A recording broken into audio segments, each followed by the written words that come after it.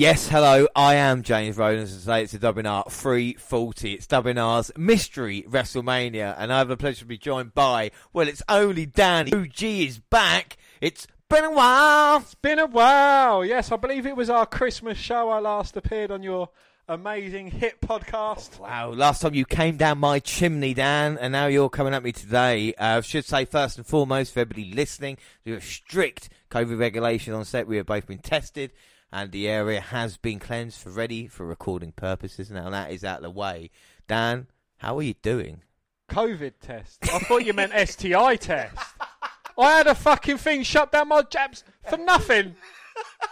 Man, I could have got my tonsils and nostrils scraped instead. Well, the other annoying thing as well is that we first did it is when it was I thought it was the anal test was, you know, like you said, in first there and then your mouth. Yeah. And then I got told, apparently it's the wrong way, but like I said, all joking aside, we are tested and we are negative. Are you positive about that? I am positive that I'm negative of STIs and Corona. Corona.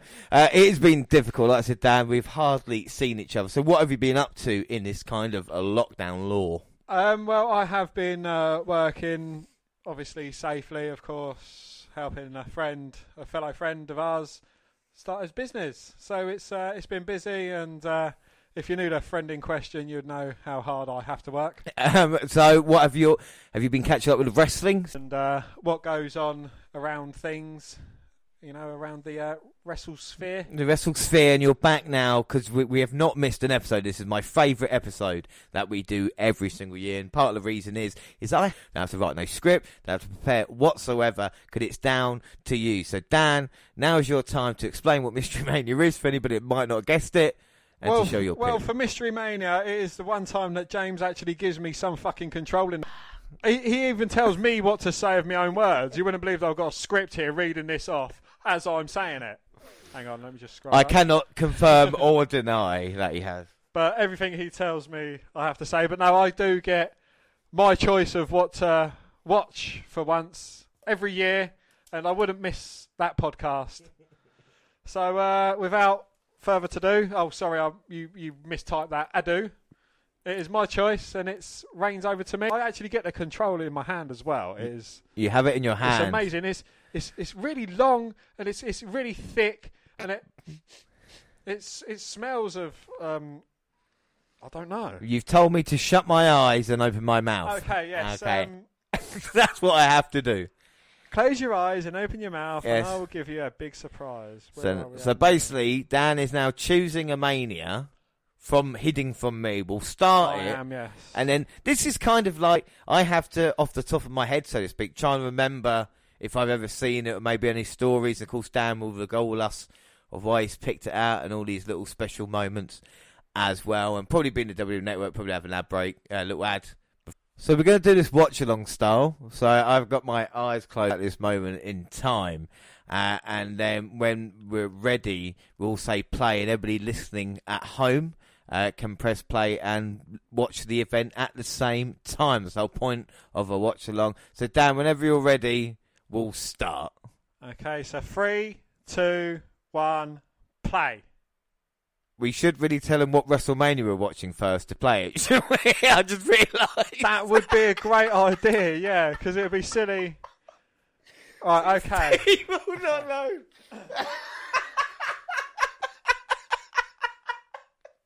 Wow, it's been a while since we've done this. All right, so Dan, you let him know what WrestleMania is, because I still don't know. I've still got my eyes closed. Okay, James, with your eyes closed. Hang on, can we pause this for a second? And we're back.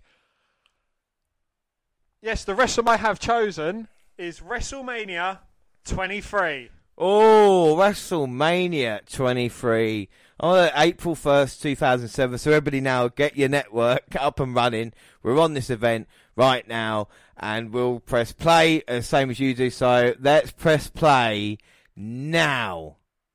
So here we go. Why have you picked, Dan, WrestleMania 23 as your Mystery Mania? Well, WrestleMania 23, I got this on DVD before the network come out.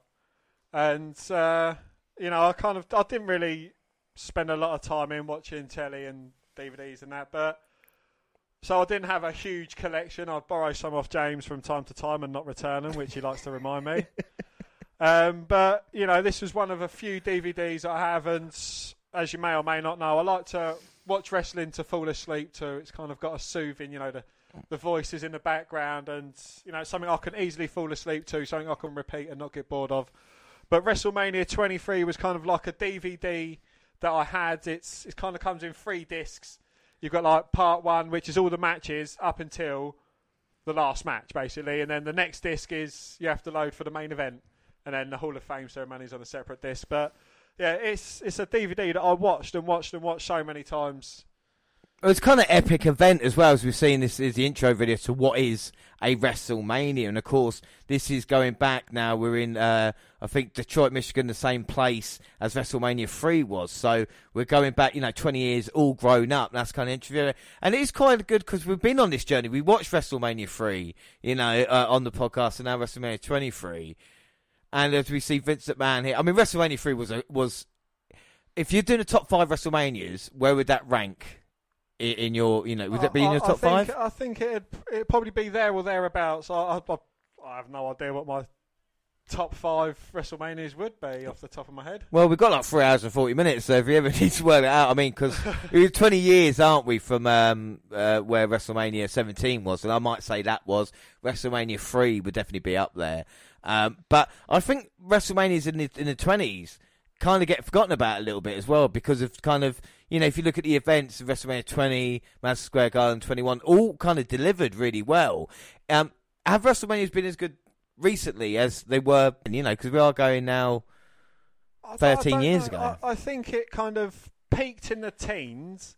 It's fizzled out a bit more in the 20s, and it's kind of, obviously aside from a few brilliant matches, but I think you could kind of put all the good moments down into probably 2 WrestleManias of all the 20s. The 30s, again, there's been a few good matches, but I think they're even more far and farther between than 20s. So hopefully by WrestleMania 40 they pull their finger out and we're not getting like a whole lot of matches that you wouldn't be able to fit one pay-per-view to. But I find it incredible. It might just be my age. I thought WrestleMania 23 was quite a big number. Like we're talking about WrestleMania kind of 37, 38, 39 coming up. And it's kind of a little bit freaky, So, okay, off the top of your head, you've got no notes, you've got no nothing. Your tablet's off, folded up, away, down. There's no laptop in front of you apart from the one recording. What matches? Well, as we see Aretha Franklin appear, like I said, 30 years after the actual event, we talk about matches. Batista versus The Undertaker for the World Heavyweight Championship at this event is probably one of my favourite WrestleMania matches of all time. And also, the main event, of course, let's not forget, John Cena versus Shawn Michaels for the WWE Championship. Triple H had an injury. He, of course, faced John Cena at WrestleMania 22. Shawn Michaels faced Vince McMahon at that event. This is when, at this point in time, I was bang on this. You know what I mean? The WrestleMania season came around. And I even remember on that Radio 2, they were talking about the kind of Donald Trump involvement that was coming on as well, the Battle Billionaires. And I was going, they're talking about wrestling on like BBC. It's crazy. Well, did you know that initially Donald Trump wanted Hulk Hogan to be his kind of representative to go against like the likes of Big Show? But I think the Big Show was out injured at this moment in time. So he was going to go against the Great Khali and kind of have like this, Hogan, Khali against the Giant kind of WrestleMania throwback kind of thing. Well, that would have been quite cool, wouldn't it? I mean, would you be interested in that kind of idea? Because, let's not forget, I think there's a moment later on when maybe Great Khali or something like getting slammed, because we had Andre getting slammed at WrestleMania 3. That moment of Hogan slamming that 20 years on, would have been the kind of moment? I mean, don't get me wrong, the match that we had was great, but... Yeah, but do you kind of think the calibre of the match is like we've... It's not a hidden secret that Hogan wasn't a good worker. The Great Khali was probably even worse. If you can actually manage that to be worse than Hulk Hogan, I mean, at least Hogan had 6 moves. Yeah, no, that is just true. But like I say, they are both going to Hall of Fame as well. So that'd be interesting to kind of see what happens. And interesting enough, that's next time Dan is back on the podcast as well. But that's a great rendition of Aretha Franklin. We talk about that match, though. What's interesting about the Battle of Billionaires? We thought that was Bobby Lashley's kind of biggest match of his career. And then 13 years later, he is WWE champion now, going to be possibly main eventing the first night of WrestleMania versus Drew McIntyre. You know, it's kind of incredible. Do you think the roster at this time was as strong as it has been? I mean, compared to now? I think, the roster, it must be strong now. It's like, you've just referenced Lashley. Like, Edge just flashed up on the screen. He's going for the WWE. He's just won the fucking Royal Rumble, James. You've got John Cena, you've got Batista inducting, you've got Shawn Michaels, you've got The Undertaker. You've got a lot of ECW originals going against the ECW New Breed. I mean, the New Breed is shit, but the ECW originals. You've got a Money in the Bank ladder match starring a fucking young CM Punk. Oh, yeah, I forgot about the Money in the Bank match. That's and Orton's in the match as well. Orton. This is a stacked fucking roster. It is a stacked. People like Jeff Hardy, MVP, as we've seen in the videos as well. Finlay. It's kind of like the talent. Did we know how good this talent was at the time, or were we? Is it a problem that we always harping back to the Attitude Era? Well, that's the thing. It's like, during this time, we was going, the Attitude, Austin, Rock, them headlining it. You've got the likes of Shawn Michaels and Undertaker, which are a bit of a beacon, but, you're kind of missing a few names that you'd like to have there. But then, obviously you get into the 30s and you're like, I'd love to have John Cena at WrestleMania. I think it'd make a fucking difference. Have the likes of a lot of these rosters, the wrestlers that have flashed up, Shawn Michaels, Undertaker. I'd love to have a lot of them. Like I said, the talent, but it's the Hall of Fame talent. And like you said, these are the guys who are, going to be first ballot Hall of Famers that are involved. It is crazy to see the ECW brand up there as well as we do the WrestleMania introduction. What were your thoughts when we talk about the ECW? Were you... the originals and all that lot, were you digging the storyline, or was it kind of a case of flogging, dead horse, so to speak? I think it was it was a bit of both, actually. It was flogging a dead horse, but I did actually enjoy the storyline. I just don't think the execution of the storyline was as good as it could have been. I mean, where are these guys? Do you even know who the New Breed were? I think Marcus Corvon was one of them. Marcus Corvon, Elijah Burke. And... Kevin Thorne. Oh God, he was like a vampire fucking sort of thing. When vampires were starting to get played in again because of that bloody Twilight bastard shit. I suppose so. But I mean, look at the fireworks. There's a couple of things that surprised me here. First off, the fireworks display is beautiful. Seeing fans in attendance is really kind of freaking me out, trying to get used to it. And then of course the commentators dressed at the best, Jerry the King Lawler and the JR. At this. First off, what are your thoughts on both of them as commentators? And do you think at the time they were the best, or was it maybe JBL, Michael Cole, who represented SmackDown? I don't know. Like the King and JR, I think they've kind of got like an old school take. Like they're always referencing older wrestlers, whereas JBL and Michael Cole are kind of referencing wrestlers more newer days. In their kind of quotes. It's. And so you've also got the ECW representative of Taz and what's his name? Joey Styles, who infamously knocked out JBL in a backstage. Apparently JBL was kind of bullying Joey Styles a lot, and then backstage Joey went up to him, basically knocked him out.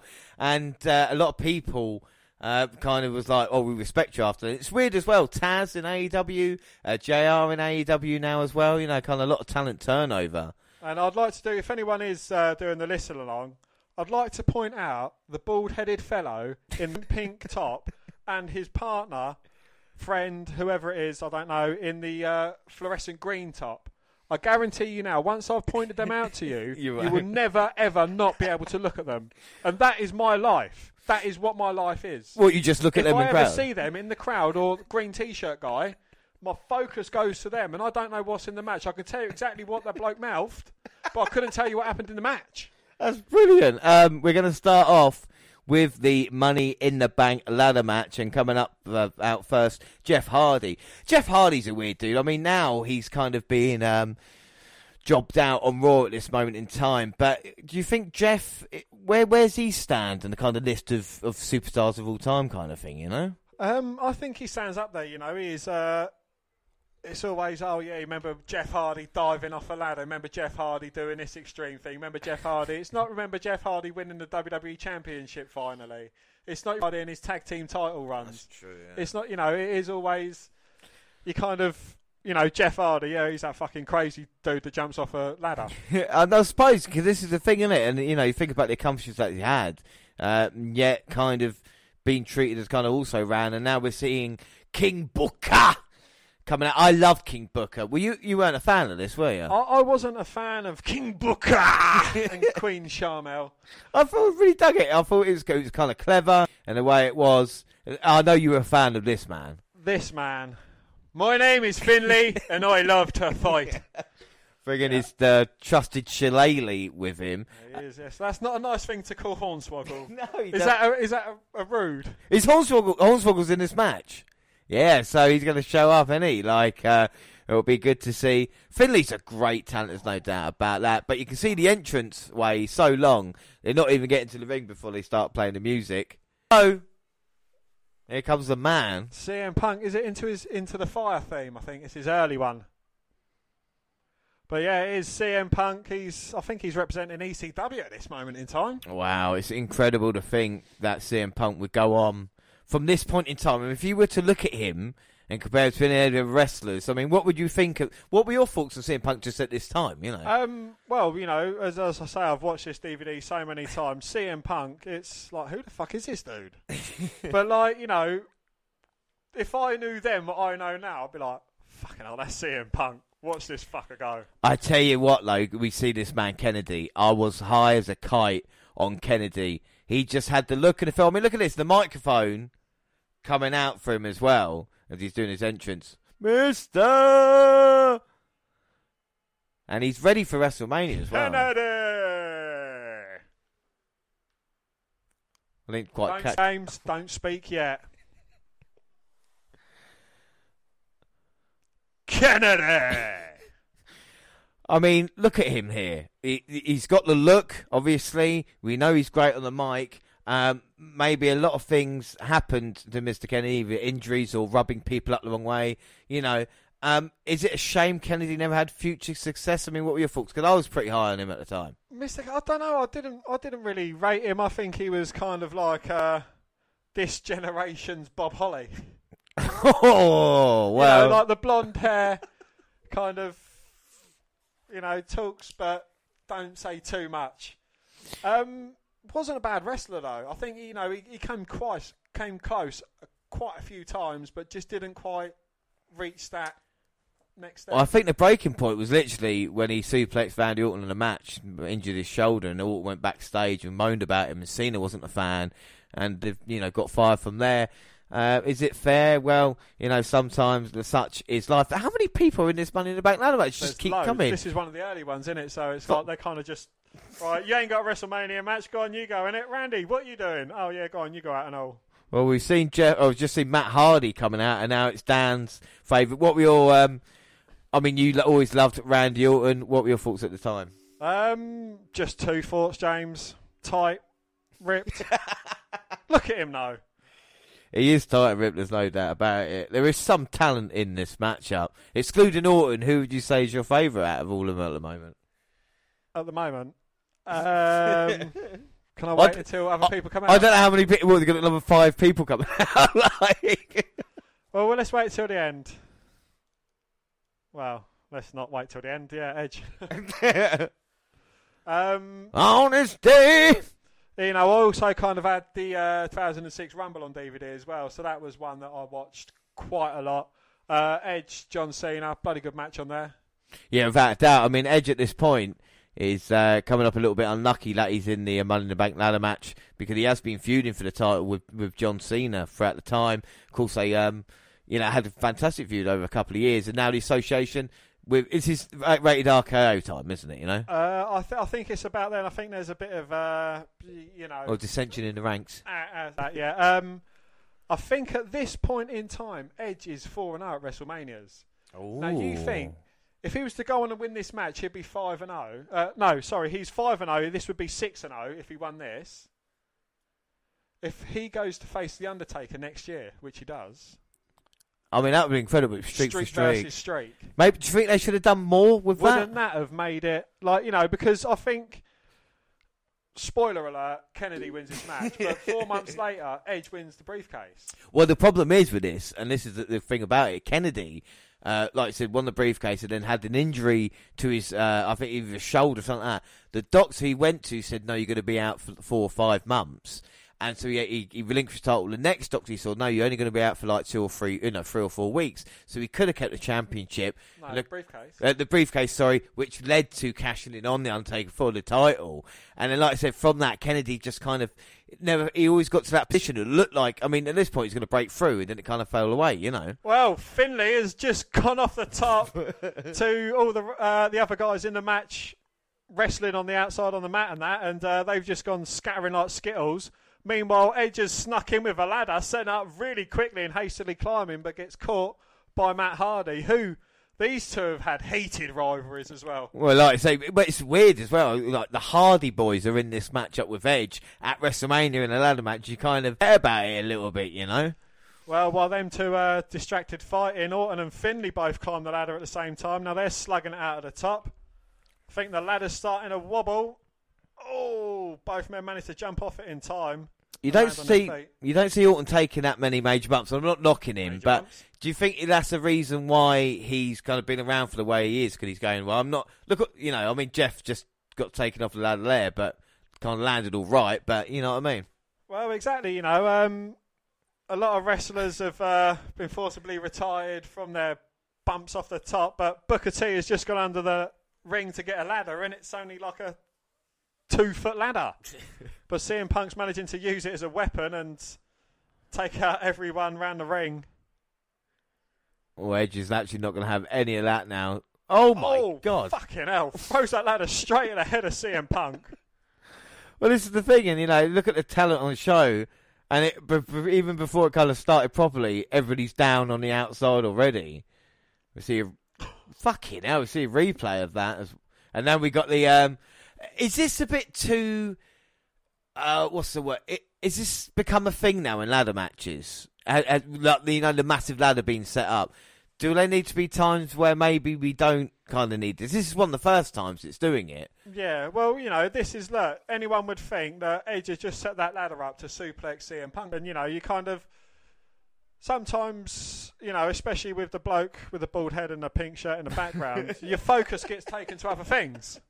But this, my thing is, with AEW in their most recent pay-per-view, they had another Battle Royal and another ladder match. And the thing is, if you do that for every pay-per-view, and the ladder matches kind of just turn into just another ladder match. And, you know, when the Money in the Bank is once a year, that's fine. But then you kind of get the same spots every time. You know, you get stuff set up for later, and you get the kind of people eye for their moments. I mean, luckily, this is actually a good one. But then you'd have that, oh yeah, it's a table match. Oh, look, there's a table set up. Someone's going to go through that. Oh, look, it's a chair match. Someone's set up a pyramid of chairs, or there's a load of chairs under the ring that's getting thrown into the ring. You know, someone's getting suplexed onto that shit.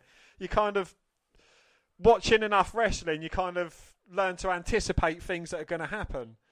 To whereas a new wrestler would be like, you know, they'd have completely forgotten about that ladder on the side now. I know it keeps popping up into view, but they're focusing on the wrestling.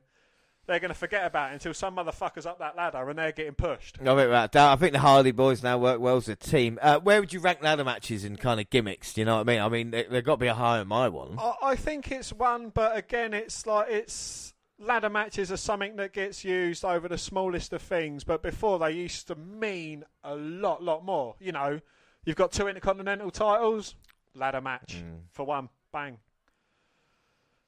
The thing, like with ladder matches, it is probably one of the most used matches in wrestling now. You know, it's kind of lost its luster as Matt Hardy broke his back. Well, Matt Hardy had some ladders set up in the way that he injured Joey Mercury's face, wanting to do the same injury to Edge, a man who he absolutely despises, makes no bones about it. But his brother Jeff was going to jump off the ladder. He got pushed off by Finlay, and then Edge suplexed Matt over, set it up. Yeah, I mean, Matt's and Edge's beef, of course, over Lita, as we know. Matt Hardy getting fired. Well, I say fired from it. I mean, you kind of, you know, they said, well, if you're going to keep causing trouble, then we'll just release you. They brought Matt Hardy back. Kennedy set up Kenton bomb, but Oh, you don't see it from that angle, but the back of his head smacks on the side of that ladder. Oh, that must hurt. He was looking for a Kenton bomb onto Matt Hardy, sat up across the ladder. Matt moved. Kennedy hit his head on the back of the ladder. He came off the top, hit a senton bomb onto Kennedy. And now Matt's got the ladder. And I just think with Matt as well, don't look in bad shape. But after everything that happened and where he is now, you know, maybe he should have worked a little harder. Orton taking a bump. It's nice. Yeah, do you think Matt kind of, after his broken gimmick, hit big? And, like, you know, in TNA, do you think, like, he kind of took his foot off the pedal since then, like Kobe WWE coasting through his AEW? I think at the moment, I think he's got a little bit more comfortable as Big Money Matt as the character he is now. But I think even looking back, you kind of, is it WWE's way of always trying to make, you know, a Jannetty to a Michaels as opposed to kind of having just two successful tag team wrestlers? Well, the Hardy Brothers was fighting it out at the top of the ladder over the briefcase, and Finley's come in and just pushed the ladder, taken them both out. Now taking Orton, Punk and Kennedy out. Look at T's in his sights. I'm about to say that's Punk's first involvement. I think he gets busted open by that ladder, and that looked hard way as well, so there was no joking around. Oh, no. I mean, you know, like I said, the real ladders are not kind of gimmicked in any way. Oh, and Edge has just delivered a spear to Finley, who was looking to take people out of the ladder. Orton eats a spear. So does Booker. Kennedy. Matt Hardy gets one. So does Jeff. One more person to get one. That is CM Punk, who jumps over the top. Yeah, that was nice by Punk. Now he can have his moment, maybe. The Edge spear, you know, it's all right. But I've never been a kind of huge fan of it because I think it should always be done by someone maybe a little bit bigger, you know. But like a American footballer body type. Well, you know what I mean. Like if Lashley hits a spear or something like that, I can go for it. But I mean, Edge, you know, maybe more now. Oh my God! I don't know. You know, you kind of hit someone. I think the spear, the kind of move of it, is designed to win someone, and you hit someone in the. You know, you kind of got your arm out. You hit someone in the stomach with that, you're going to take the breath out of someone's lungs. I suppose so. Well, Edge just did that to Punk. The ladder. We can see a nice replay now. Dangerous again for Punk. Yeah, Punk neck. had the ladder set up on over his head, and Orton and Finley was behind it, and Edge took Punk out with the spear, and the ladder took up Finley and Orton. Well, now Edge got the another big ladder. Wow, man. Edge has got his hands on a huge one there. He has. He's had a couple of huge ones in his hand. As now looking to set up and get Money in the Bank. And of course, let's not forget he won the Money in the Bank match at the previous year of WrestleMania 22 when it was 21. Sorry, 2 years previously. Yeah, that was the first one, wasn't it? Yeah, that was the first. Didn't he win the second one as well? No, he wins this one, doesn't he? No, Kennedy does. He beats Kennedy for the briefcase. RVD won last year's one. Yeah. As in WrestleMania 22, and then Punk would win 24 and 25. Yep. So the Matt. Oh my word! Oh wow! Well, Edge was climbing up a ladder. Well, so about halfway up, and he's like, Orton, look, we're friends, don't do this. Orton, sod that, push the ladder. Edge goes out of the ring. Well, there's been a lot of bodies at ringside at this moment in time. Orton down again. A lot of carnage. You said there was, you know, you commented on there being a lot of men coming like down to the ring for this match. Do you think there's too many, or do you think it's actually working all right? It's not working too bad at this moment in time. The problem with too many men is obviously you're waiting for your moment to come in the ring. So, you know, sometimes it's difficult to actually kind of get your spots, but he sees at the moment usually as a kind of a general. Looks like Jeff Hardy has taken control of this match at this moment in time. Been waiting for this moment since Edge set up the ladder, which he is actually conveniently placed across. So Edge now is going to be hoisted on his own petard. Yeah, and look, Jeff's got a choice. Can he get the briefcase? Yeah, I'm sure he could reach it from the other side of the ladder. But his brother's instructed him to go off the ladder. Oh, leg drop through Edge. Oh. Now, that is a horrible, horrible bump. I mean, whose position would you rather be in? Do you know what? I might be Jeff in that equation. I don't know why, but the way Edge just crumpled up. But then you see the way that Jeff hits it, leg drop wise, and his arse just hits, and it kind of boom. Oh. I mean, Jeff is down. I mean, Matt, Do you think that's Matt Hardy's fault for saying to Jeff, go on, try it, son? Well, you know that Jeff's like, yeah, I'm going to do a stunt. That's all I am in wrestling. I am a massive stunt. I'm a huge stunt. Oh, my word. But I don't know, actually. Saying that, Jeff looks like he sits on Edge's stomach. So, yeah, I think I'd rather be jumping off the ladder. Puts his head up, and then it bounces down off the back of the ladder as well. He's against that ladder, and that ladder's snapped in half. But look at them rungs. They've hardly shifted. And then he's laying across that. He gets hit by Jeff, and then kind of comes to a sudden stop at the ground as well. Well, trainers, referees, EMTs down. And they look like they're getting a stretcher for Edge. Yeah, Edge is the first one to be carted off, so I think he's the more serious one. And they never saw Edge again until he returned in the Royal Rumble. Whatever happened to Edge after this, eh? Yeah. It's a shame, nothing, you know. But it's incredible to think, oh, what the... boom! Orton's in. I love this moment. One RKO. RKO counter. 2 RKOs to Finlay. 3rd to Kennedy. Well, Finlay seemed to be bleeding at that moment in time as well. Come on, someone take your cue. So Edge is now out of the match. And of course, he's gone to main event. So opening match WrestleMania 23, main event of WrestleMania 24. Not bad for Edge, and now Orton looking to go up. Setting up a ladder. He needs to move it more to the centre of the ring. Well, Randy Orton would hold WWE title by the time WrestleMania following year come round. And then previous year, he was against Rey Mysterio, Kurt Angle for the World Heavyweight title.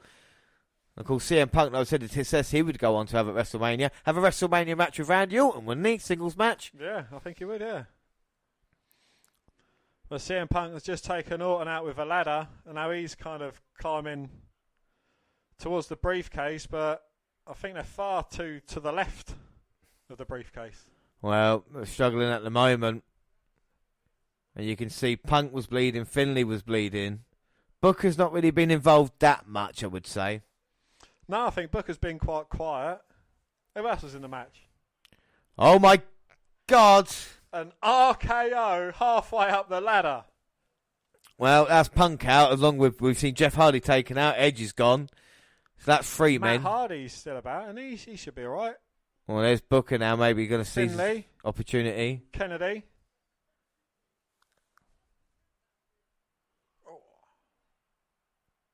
Oh, fair play. We see the Wily Coyote cam as well.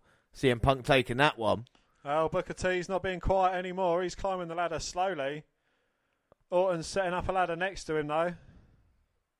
It does look gorgeous, the stadium and the setting, doesn't it, with the lights and the rigging they've got up as well. Just looks special, and Orton's going to try and do the same to Booker as he did to Punk. No. But he's turned it around into a bookend halfway up the ladder. Oh, and they're taking that. There we go. She seems happy about it. Oh, King Mr. Money in the Bank Booker T. Could that be? King Booker Money in the Bank T. King Booker. Well, it looks like it is. But Matt Hardy, I think, stirring as well. You can see the commentary team, Michael Cole as well. Oh, look. Queen Charmel's got in the ring, though. She's grabbing hold of Matt's leg. Leaving Booker free to climb. Not Booker free, Booker T. But Hardy's holding Queen Charmel hostage now. Saying to Booker, you get that briefcase, I'll give her a twist of fate. And he chose his wife. Oh, and that just got him twisted or fated. Well, Booker had his moment. He had the briefcase, but instead choose love over success. And now Matt looking to get the briefcase because he's had his problems with love anyway. So he don't care. Nah. He's like, fuck it. Get the briefcase, go home. Finley's rolled his way into the ring. He's picking up the other side of the ladder. And just drop Matt Hardy on the back of his head. Why would you take that? That is awful. God. Finley's head is busted wide open, though. And as Taz said, he's a tough Irish bastard. That doesn't faze him. Well, I don't think Finlay is finished with Matt Hardy. Oh, wow. He's just delivered the Irish Curse backbreaker. That ain't. That's what Sheamus does. Sorry, getting the Irish people mixed up. You can see just the injury taken. That's bad. That's a hump down. Yeah, and the corners are even harder, aren't they? But then to take that straight after it. Well, the thing is, it might nip you as well. Do you know what I mean? Like when you get caught in it, it'd be like a metal nip. I mean, how bad is that? Look at the top of that ladder. I think it's cracked, and there could be. That's a wooden frame as well. Well, Finley's taking his sweet-ass time setting up the ladder here. It is, but I think he's got a bit of concussion there. He's staggering about on his feet. It'll help. Do you think they take too many risks in these types of matches? I think they... Yeah, they do kind of. Oh, wait a minute. My little helpline has paid off. You got Here a comes little... Hornswoggle. Well, I'm about to say take too many chances, and he's taking a big risk now with Hornswoggle.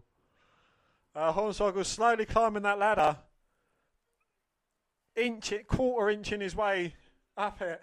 Well, he's nearly there.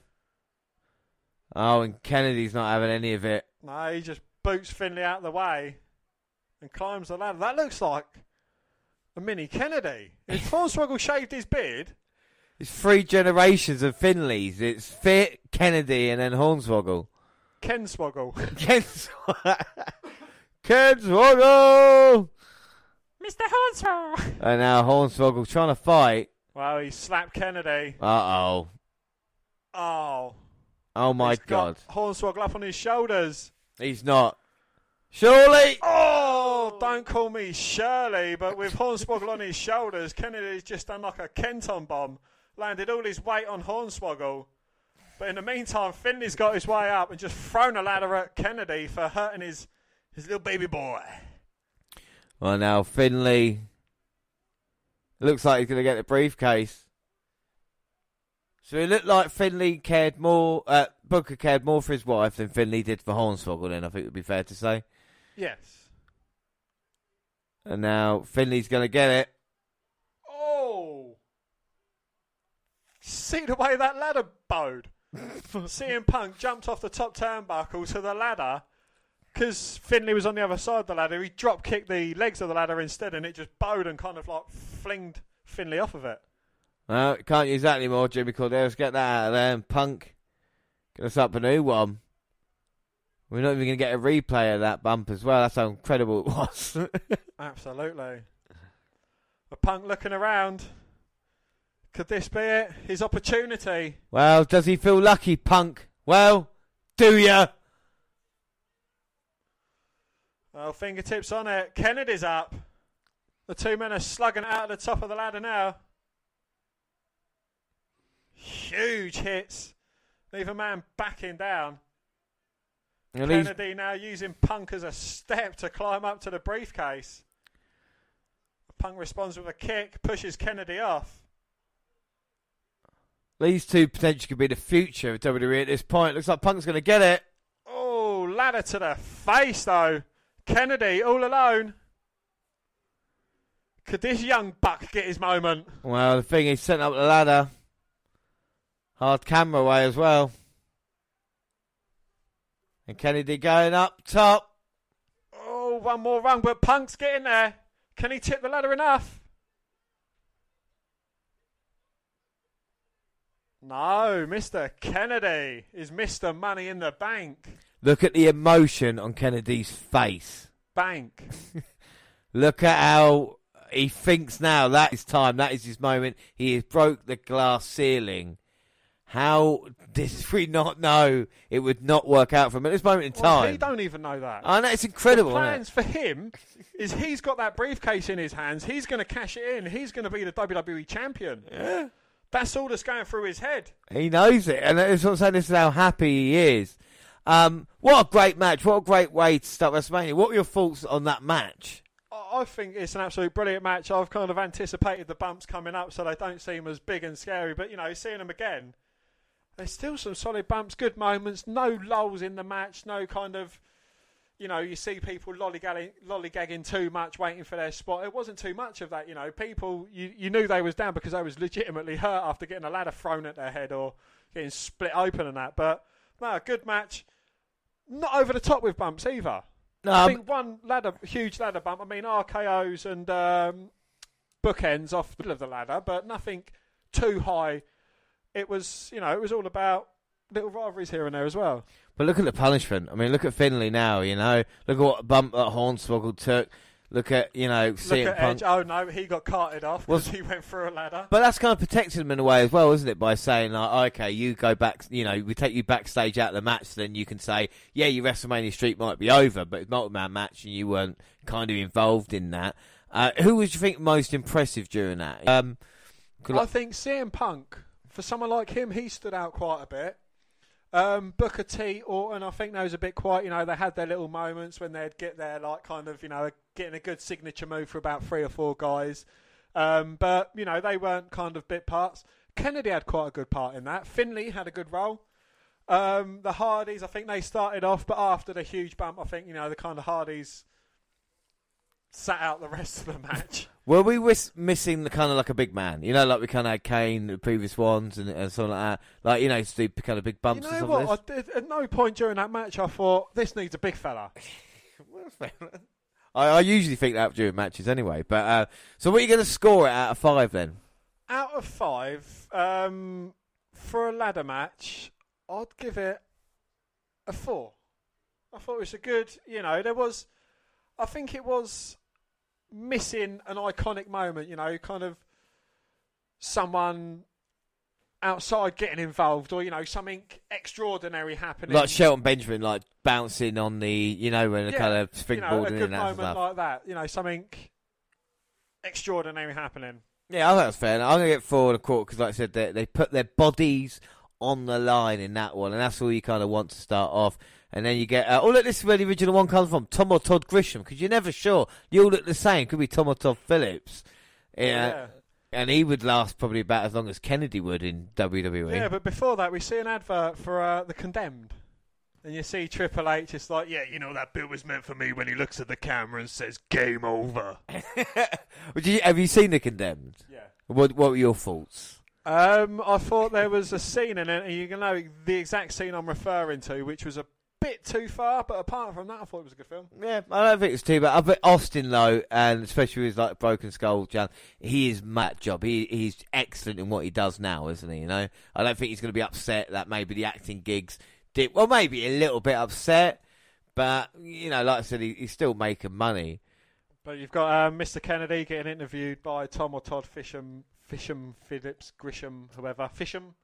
And at this moment in time, that Kennedy is actually he's got dollar signs in his eyes. Fire in his eyes. And he's just after that hellacious match, he's, a bit of a promo saying, look, anyone in the back, I'm coming for you. I'm Mr. Money in the Bank. Isn't it weird that we didn't see the Money in the Bank is just a black briefcase, like even 3 years on, like they still didn't mark it up. Yeah, they kind of. I don't think they capitalised on that until they was actually selling replica briefcases. And, I think there was a few customised ones as well, wasn't there? Yeah. I mean, I was trying to think. It might have been the following year because I think CM had. Damien Sandow had his customised leather one. He did. Remember when he was the fucking... Yeah, I mean, again, they have dropped the ball a lot with Money in the Bank, haven't they? Do you think that's the most kind of misused gimmick match that there is because of the kind of the amount of ways they fucked it up? Yeah. Look at Corbin. Corbin was Money in the Bank. Yeah. Otis was Money in the Bank. I mean, it's incredible. Yeah, I think it is. It's something that could have been acting huge, and I think the CM Punk moments, the Daniel Bryan moments, them moments are brilliant. Yeah, I think without doubt, we've seen that. Oh my God! So we're going to move on. A great Khali coming out, and I did reference this earlier. So WrestleMania 3, we had the Slam heard round the world of Andre the Giant. Is this WWE's way to try and kind of recreate it? It is, it's kind of, I think it is all grown up, and Andre the Giant has had a son who's all grown up. Do you think? That could only be... Right, okay, where does Great Khali rank on you? He's going into the Hall of Fame 2021. where does he rank as a list of superstars and giants? You know, you talk about giants, talk about big, you know, giant haystacks. Of giants, I would say he's probably... Is he better than Giant Gonzalez? Oh, fucking hell. He's somewhere between, in wrestling ability, somewhere between Giant Gonzalez and Kevin Nash. Oh, well, the thing is with Carly is that, you know, like I said, he's not a great worker, but, I mean, just look at him, damn it. Look at him, look at his size. Look at his quads. Oh, he's absolutely fucking huge. But, you know, again, the man he's going up against is no slouch. The big red machine. Yeah, it's Kane. It's Kane. He's both of these guys going into the Hall of Fame this year, having a match at WrestleMania. What did you think? I mean, we've seen a lot of Kane. This is, of course, bald Kane with no mask. What were your thoughts on this one? Wasn't this when he was kind of going through his See No Evil film phase when he had his hook? Yeah, because he lost the mask in, 2000 I want to say 2000 against Triple H. And then, because at WrestleMania 2004, he faced The Undertaker with no mask. Yeah. 21, 22, so this is 3 years later. They would put the mask back on him sooner rather than later, because he didn't have it when he did Team Hell No, did he? So, no. So I mean, what is this take away from the character a little bit because of no mask, or, you know, like you said? Well, you know, kind of Kane up at this point, I think he'd had his slight comedy run as well before this, hadn't he?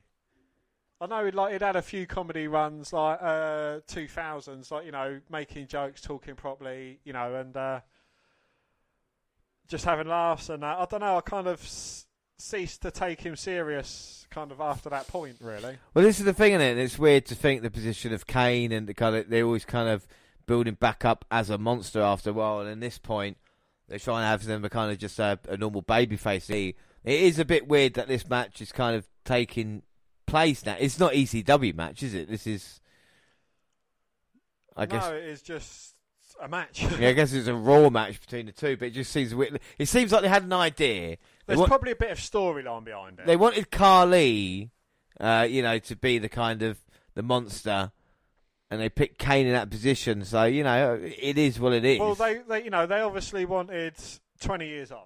You know, they had that, you know, Vince, well, I want Andre the Giant, damn it. Not taking off his feet. I want him slammed. Right, who can slam him? John Cena, busy. Yeah. Lashley, busy. Batista, busy. Undertaker, busy. Who else is big enough? You know, and then they just kind of got down the list, and the biggest person available that wasn't in a match was Kane. Well, it's weird, though. I say Kane's not really had... How many great WrestleMania moments has he had? I mean, it was in the first Money in the Bank ladder match. Yeah, I think the match against Undertaker was quite a good match. Yeah. 20, and he had one later on as well? Or earlier on? Earlier, 14 and 20. That's when he had. Yeah. But, I mean, he faced what? He faced Chavo at WrestleMania as well, hasn't he? So it's not like ECW Championship. I think that was like 19 seconds, wasn't it? Yeah, so, I mean, it's not like he's had the kind of, like, standout moments. You put him in with Great Khali. But I suppose safe pair of hands, it's someone that, you know, WWE say, do you know what? You know, we'll look after him. Make sure. Again, you know, Kane's career, you can't just define it by any moment. You can't define it, well, you know, he's Mr. WrestleMania, he's Mr. Royal Rumble, he's Mr. Survivor Series, he's actually missed a few Survivor Series. Well, I mean, Kane's great performance for the Royal Rumble 2001, you know, when he went the distance, so to speak, there. And I think Kane likes to talk about, you know, underrated maybe in a way, because he wasn't a bad worker for a big man, was he? So, you know, and he played the monster quite well. Played the monster really well, played the intimidating person really well. A bit later on in his career, though, I think like he kind of lost his mystique, you know, lost his kind of like edge, whereas Undertaker, he'd lose it, but then, you know, he had a way of getting it back like that. Well, it might be a case of The Undertaker wasn't on TV all the time, and Kane we saw week in, week out, and it was a case of like, well, you know, if we keep seeing this guy over and over again. Yeah. Oh, but Kane's just kicked the Great Khali, and Khali's accidentally somehow managed to get his arms all tangled up in the ropes, and it's just a free punching bag for the big red unmasked machine. Oh, Carly's got nowhere to go. Referee's trying to help. I think Kane's got other ideas. Oh, he's looking for a steel chair. No, he's looking for his hook and chain. When you talked about hook and chain, that was ready to be used, and Carly find it off. I mean, Carly really just... There's not a lot there, is there? There is absolutely nothing. I mean, I think Kane is kind of trying to do the best with what he's working with here. He's got his hook and chain out, obviously a prop from See No Evil. Is that a good film?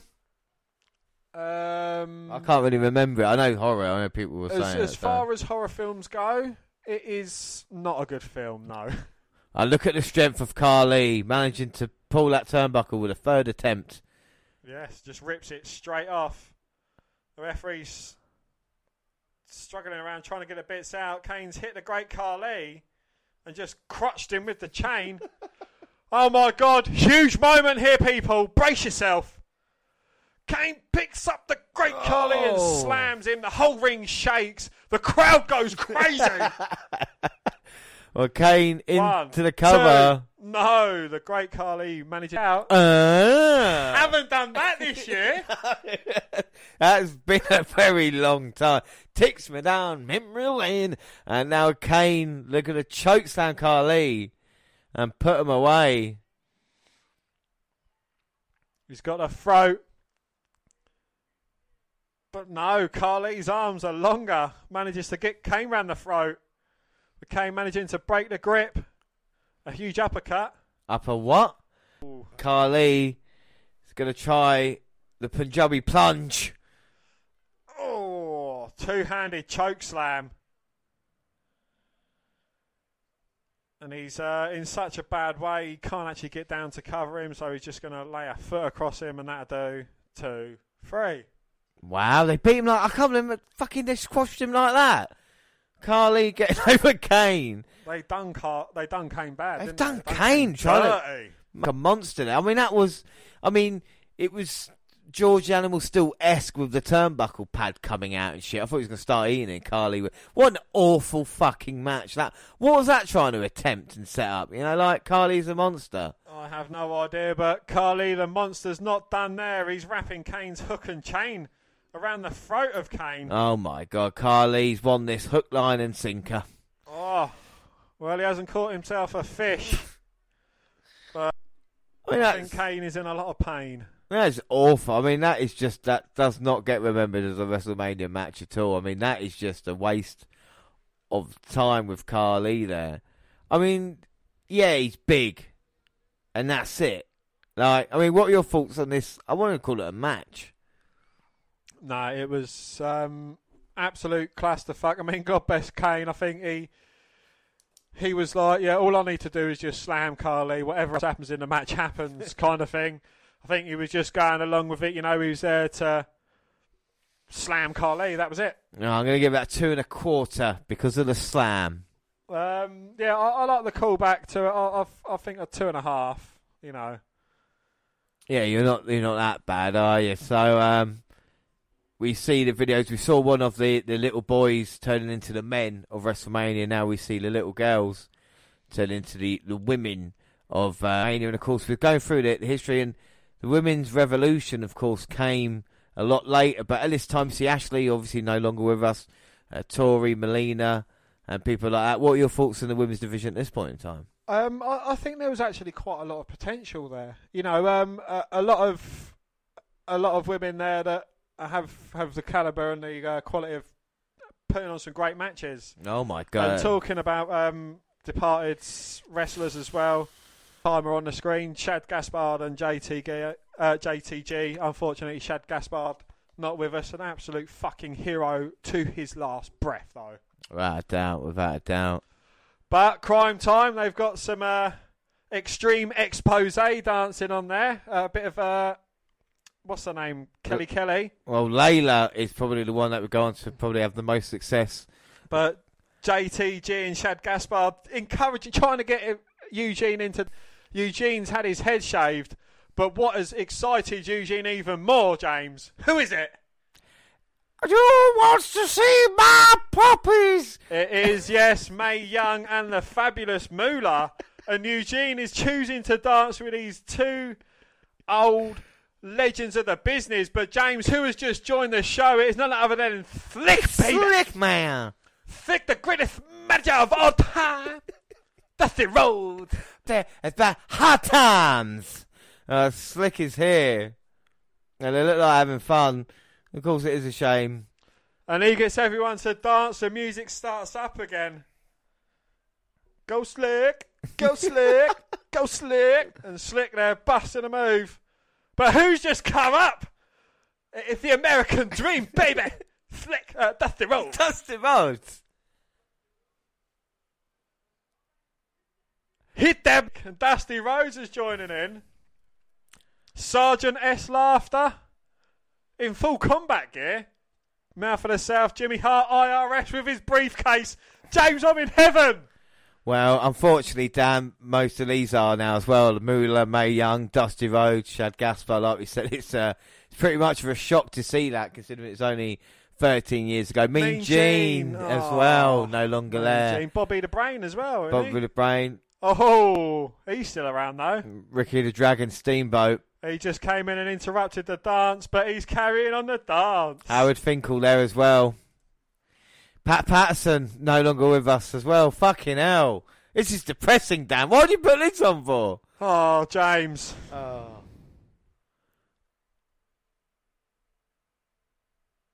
We're waiting for it. Damn! I love the fact people listening along. Is that, oh, yeah, you said a thing, didn't just turned it up a little bit because they thought, oh, I can't hear anything. And then suddenly just get the dam coming down, yeah. But Detroit, Michigan, I mean, like I said, it's been a pretty enjoyable WrestleMania so far. We've just had 2 matches and a skit.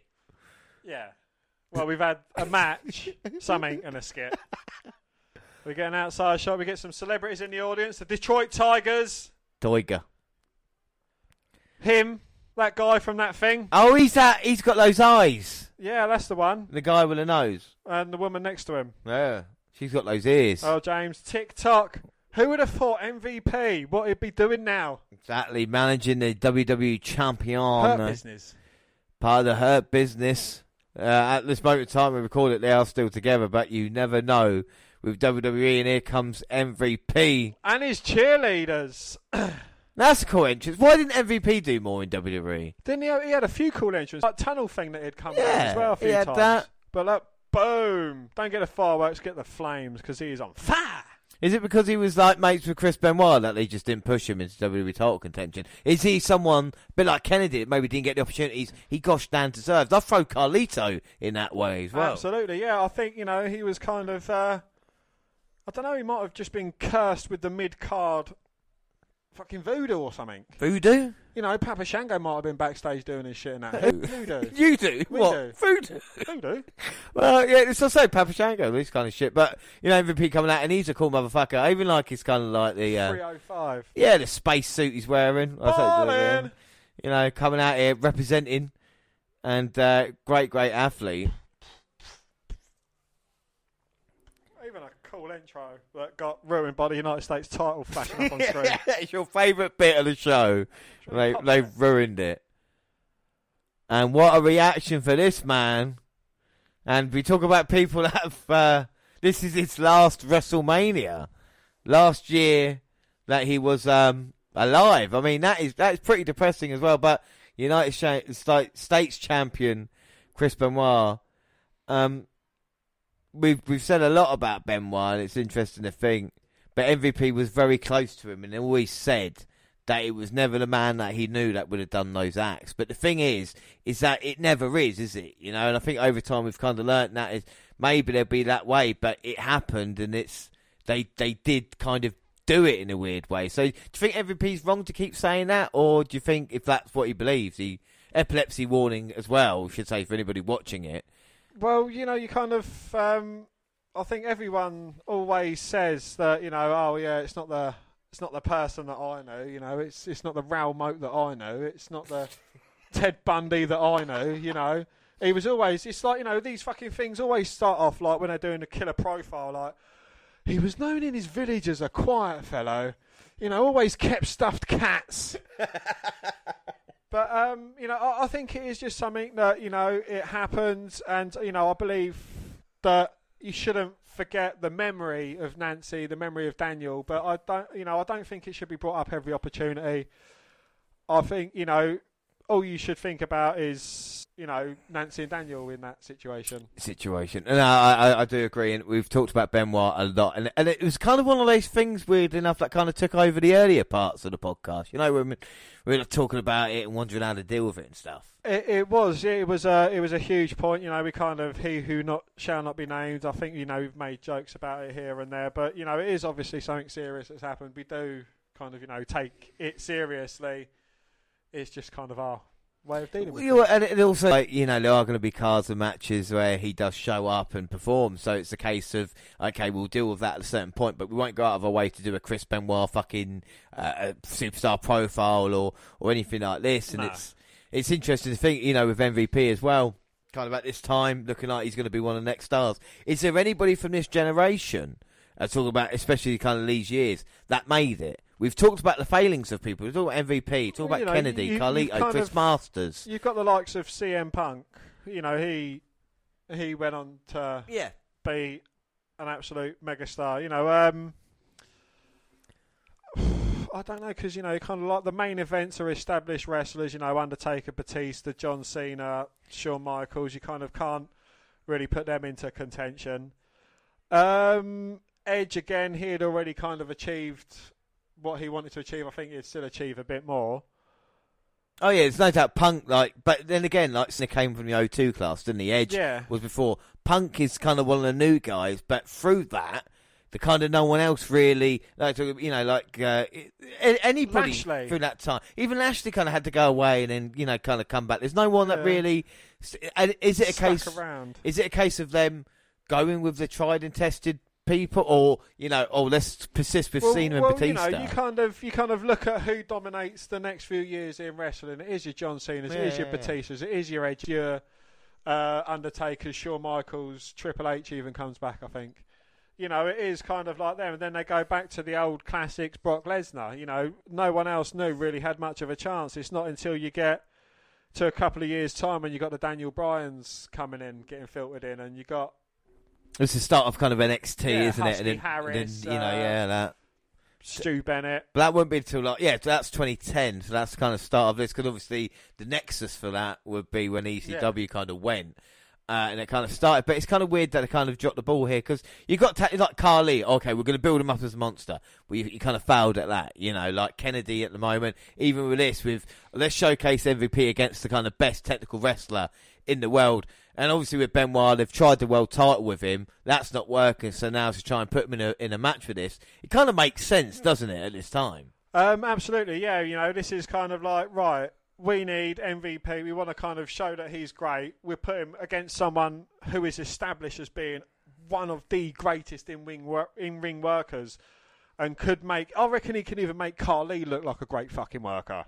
Well, this is the thing, isn't it? Yeah, there's no doubt in the kind of talent that he had, but it's obviously that they weren't, it wasn't main event level. We can put you in there, kind of safe pair of hands, and it seems MVP. I mean, MVP in this one is showing kind of his aggression and everything that he's got. But you look back at the scoring, and I guarantee it'll be a match like the ladder match, which gets a higher rate than the Cena Michaels match, than the Undertaker Batista match. Two guys that.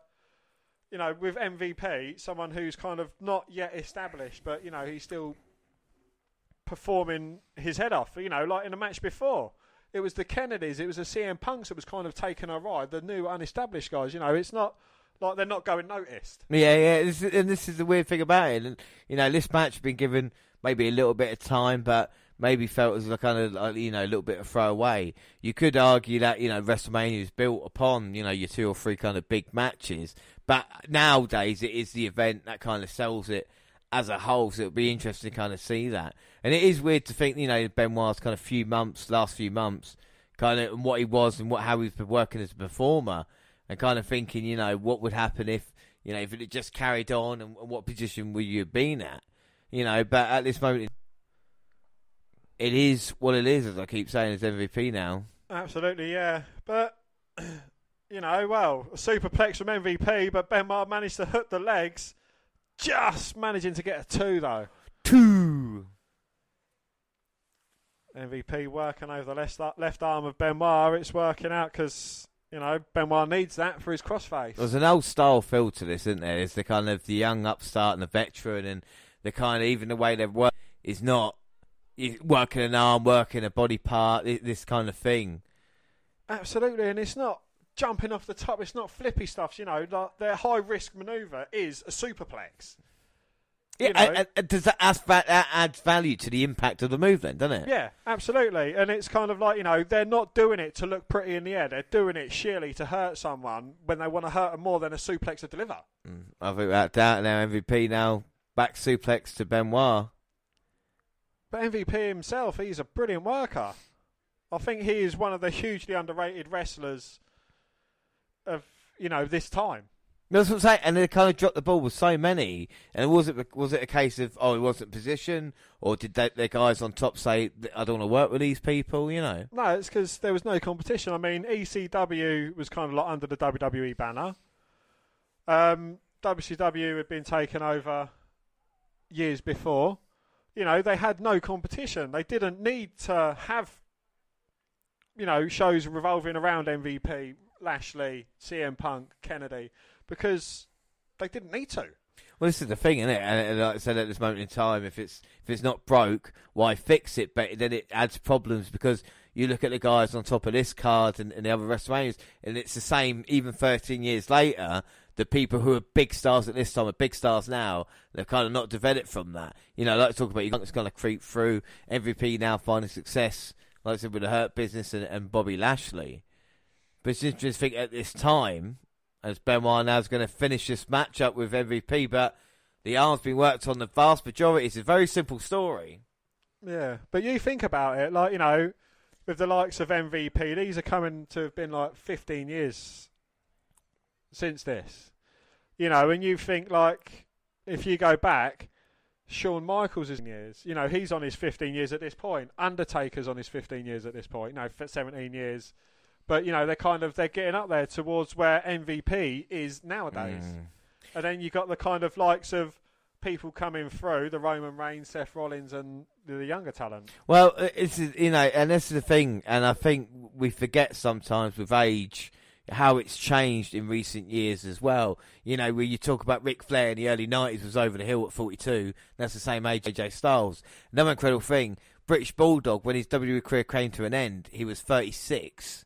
The same age as Finn Balor is now.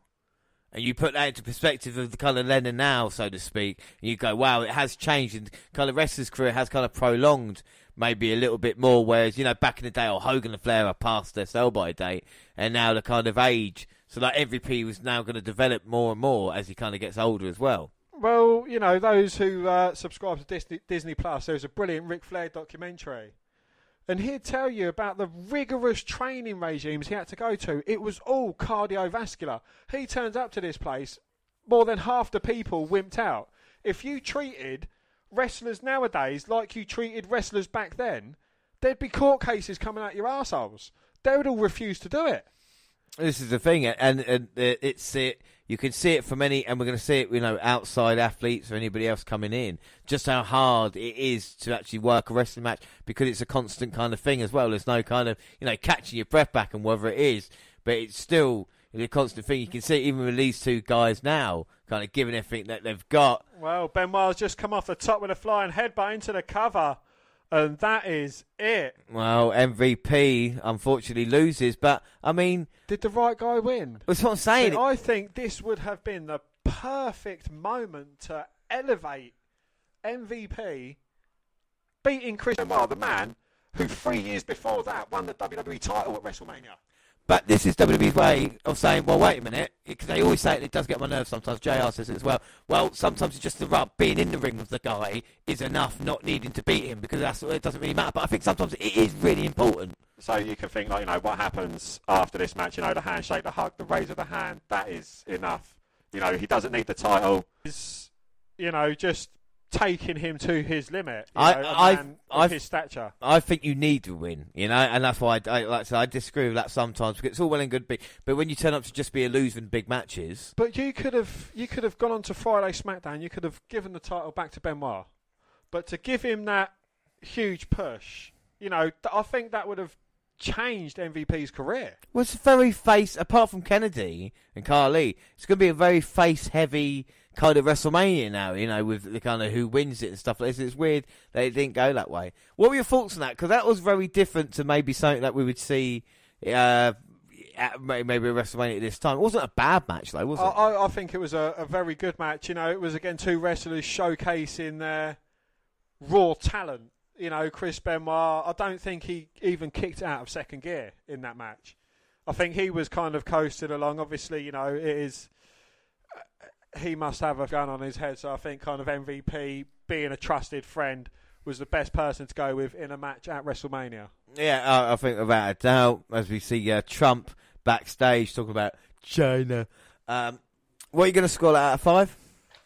I am going to go with 4.25. I don't think it's either of their best matches, but, you couldn't really fault it. I'm going to go at 3 3/4. Just it was very enjoyable, and now we see the horrible boogeyman in there with the wrestler. So we know. Oh no! Wait a minute. No, it's Trump. Well, Trump putting some demands to the boogeyman, saying he wants some food. He wants it now. He's hungry. Do you understand that? And the boogeyman says, "I'm coming to get you. Some sandwiches." Well, Trump, it's incredible to think that he would become president of the United States. Oh, look at this! It's Little Boogeyman. Oh, Little Boogeyman and Big Boogeyman just gone. Trump is not impressed. Oh, JBL and Michael Cole seem to think that was the funniest thing they've ever seen in their life. Oh, my God. There's a thing now, of course, they found everything funny. Back now, it's commentators playing dumb with everything, not knowing what's anything. They just go. So afterwards, it would be, what was that? Was that Trump? Was it Trump? Was it the Boogeyman? I don't know. It's the induction ceremony. So the Hall of Fame induction ceremony, Dan. Is this one of your favourites? It is, yes. I do like the old bum bum ba ba ba. Well, the Wild Samoans, the Sheik, Nick Bockwinkel, AWA champion. Mr. Fuji. Banzai! He cooked it and fed it to Jimmy Snuka. That's where the story came from Kennel and Hell. But Stone Cold inducting his good friend, JR. What would that sound like, Dan? I'd like to induct my good friend, JR, into the Hall of Fame, you son bitch. Thank you, Stone Cold! Stone Cold! Stone Cold! Thank you! I just showed Jan in the crowd. Oh, Jan, she will. Stay away from mopeds, Jan! So, JR getting his hat raised, and of course, wow, Mr. Perth as well, Kurt Hennig. What a guy. Wade Boggs. Do you know who Wade Boggs is? No. He's a baseballer. Oh, is he is he that what they call him? Baseballer. Look, Kurt Hennig. Oh, look. Kurt Hennig and Joe Hennig there. Of course, turned out to be Curtis Axel. I love that little tail flick. What tail flick's better? And that was perfect. Mr. Perfect's towel trick or Tyler Bates' towel flick. Tyler Bates without a shadow. Why? Hey, do you know why his wife was pissed off? Why? Because William Shatner. I want to present. He would have no idea who it is. He did have one segment on Raw. There you go. A brief segment, yeah. Apparently, Jerry the King wanted someone else, but no one had ever heard of him. That's why he's got Bill Shatner. Yeah, well, Apollo deserves to go in. Of course, his matches with Andy Kaufman and everything like that as well. Do you see him? It kind of like panned on in the crowd. Who? Benoit and Ashley. Do you know what is depressing? We have lost a lot of people. Look how young Cody Rhodes looks. I know. That's hilarious. Well, you've seen a young Curtis Axel and a young Cody Rhodes. Now Dusty's dancing. Look at the sun there. He's probably just come out of the old training camp, isn't he? Wow, yeah, he's going to be... It's an honour and a privilege here to be inducted into the Hall of Fame 2007. Are you doing Mr. Fiji? Or are you... Dusty! You doing Dusty? The American Dream, baby. So, What? that is not a bad class, actually. When you think about heritage, Roman Reigns' dad, of course, in there as well. Nick Bockwinkel, greatest AWA champion. Think, yeah, the amount of talent in these men's ball bags. You've got Kurt Henning's son, you've got Dusty Rhodes' son, and you've got what's his trout son? Roman Reigns. Reigns' dad, son. Well, we've set a forward field record, Dan. I'm glad. 80,176. It's not. No. 80,103. Nearly there. Oh, nearly gave you a bonus point, even though we don't do them anymore. I was 76, so that'd be 63. Oh, 63 fans out. What are the fucking odds of that? Oh, we're going to get legendary. Howard Finkel's coming out to introduce the Hall of Fame. I love the way he says it as well. Thank you. Ladies and gentlemen, Please welcome the class 2017. No, it's 2017, yeah. isn't it? 2017. 7. 7. Well, we're getting them now. Here they come. And it is a hell of a class. The Wild Samoans, Mr. Fuji, Well, they will be missed. Nick Bockwinkel, Jerry the King Lawler, and the family of Kurt Hennig. And good old JR. Larry the Axe Hennig, one of the most toughest son of a bitches that ever lived.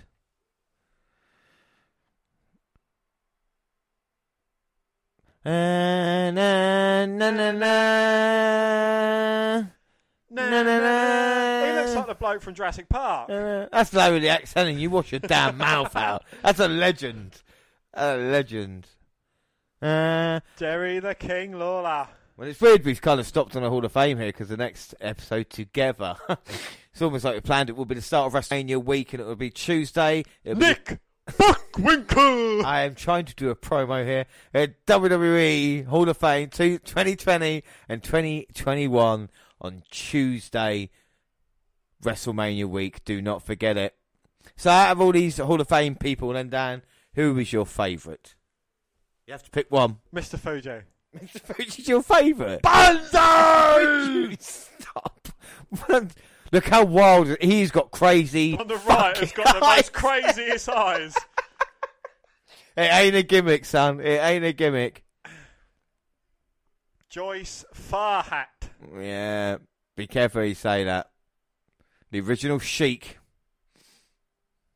Doesn't look too bad.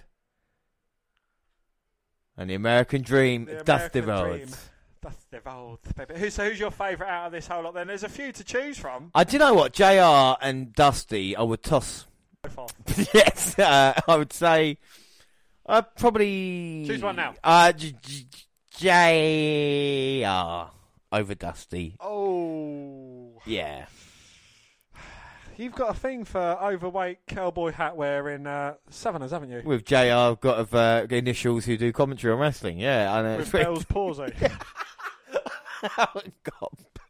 Well, it's just about to get serious in a minute now. Detroit, Michigan, WrestleMania 23, and it's one of the main event matches coming up. I cannot wait. I'm so excited. Michael Cole doing the hands as well. It's going to be brilliant.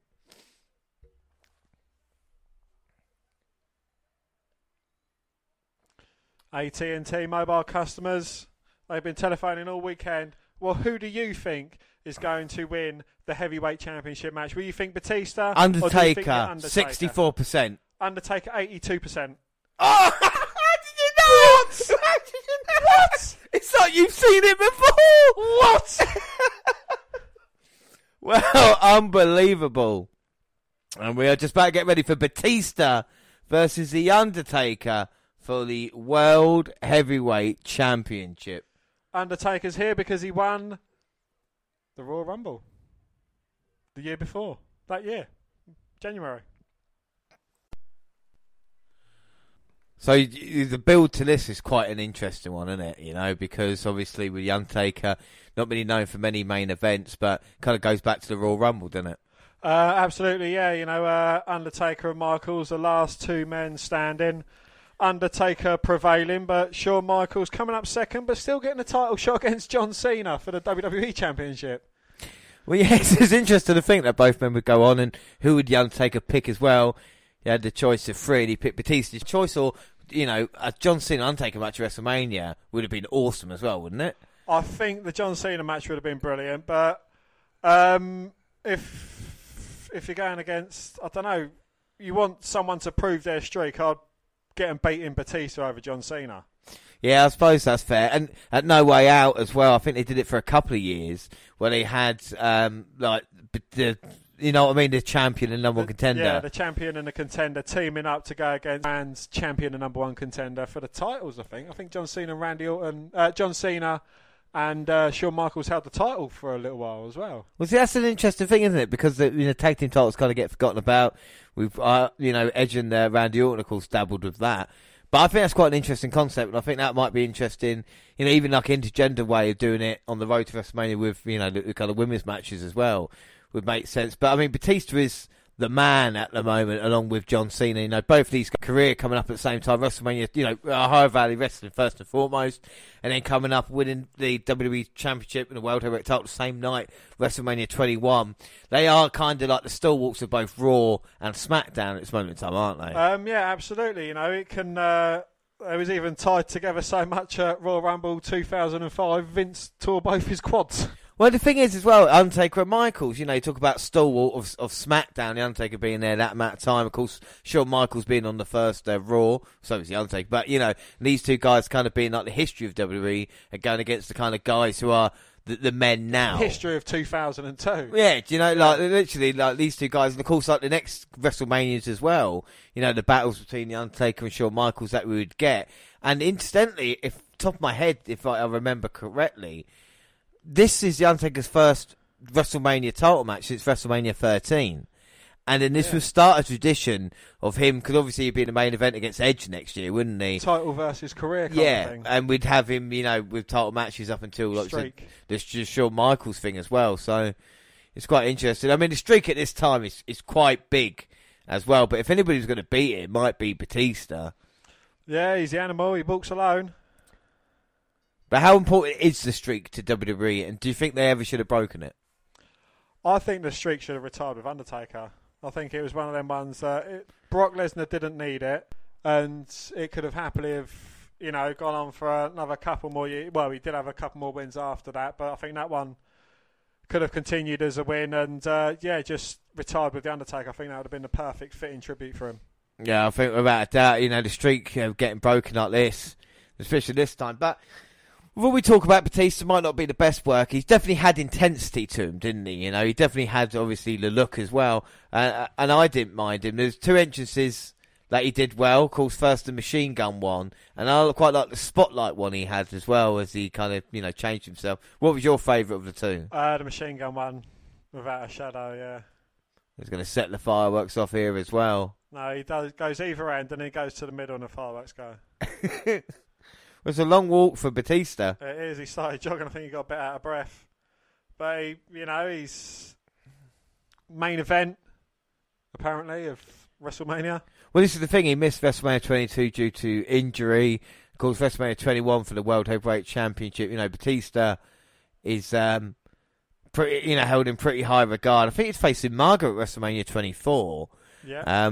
But, of course, you know, in the main event of WrestleMania 30 as well. So, Batista has been there and done this, but I think for me personally, this match is my favourite Batista match of all time. So if you was like, if you was to choose a match that defined Batista, this would be your best Batista match. I think it had to be, my personal favourite, because the thing is as well is that Batista wasn't looked upon as like this, and the Undertaker match, you're thinking, oh, this could be. And we've seen it before, you know, big matches not paying off, being a bit boring. And it was a glint in his eye, and it's just the way it worked this night. And there was magic in the air, you know. And I don't know if it was the case of just the Undertaker at WrestleMania. But look at how Batista, he's coming out and he looks ready. You know, there's a focused look on him, isn't there? You know. Yeah. Oh, absolutely. You know, he is a huge force. He is something to be reckoned with as well. Look at the size of him. You know, if anyone's going to beat Undertaker, I mean, who's his biggest opponent? Like, you know, muscular wise, that he's been up against at WrestleMania since, like, you know, well, until then.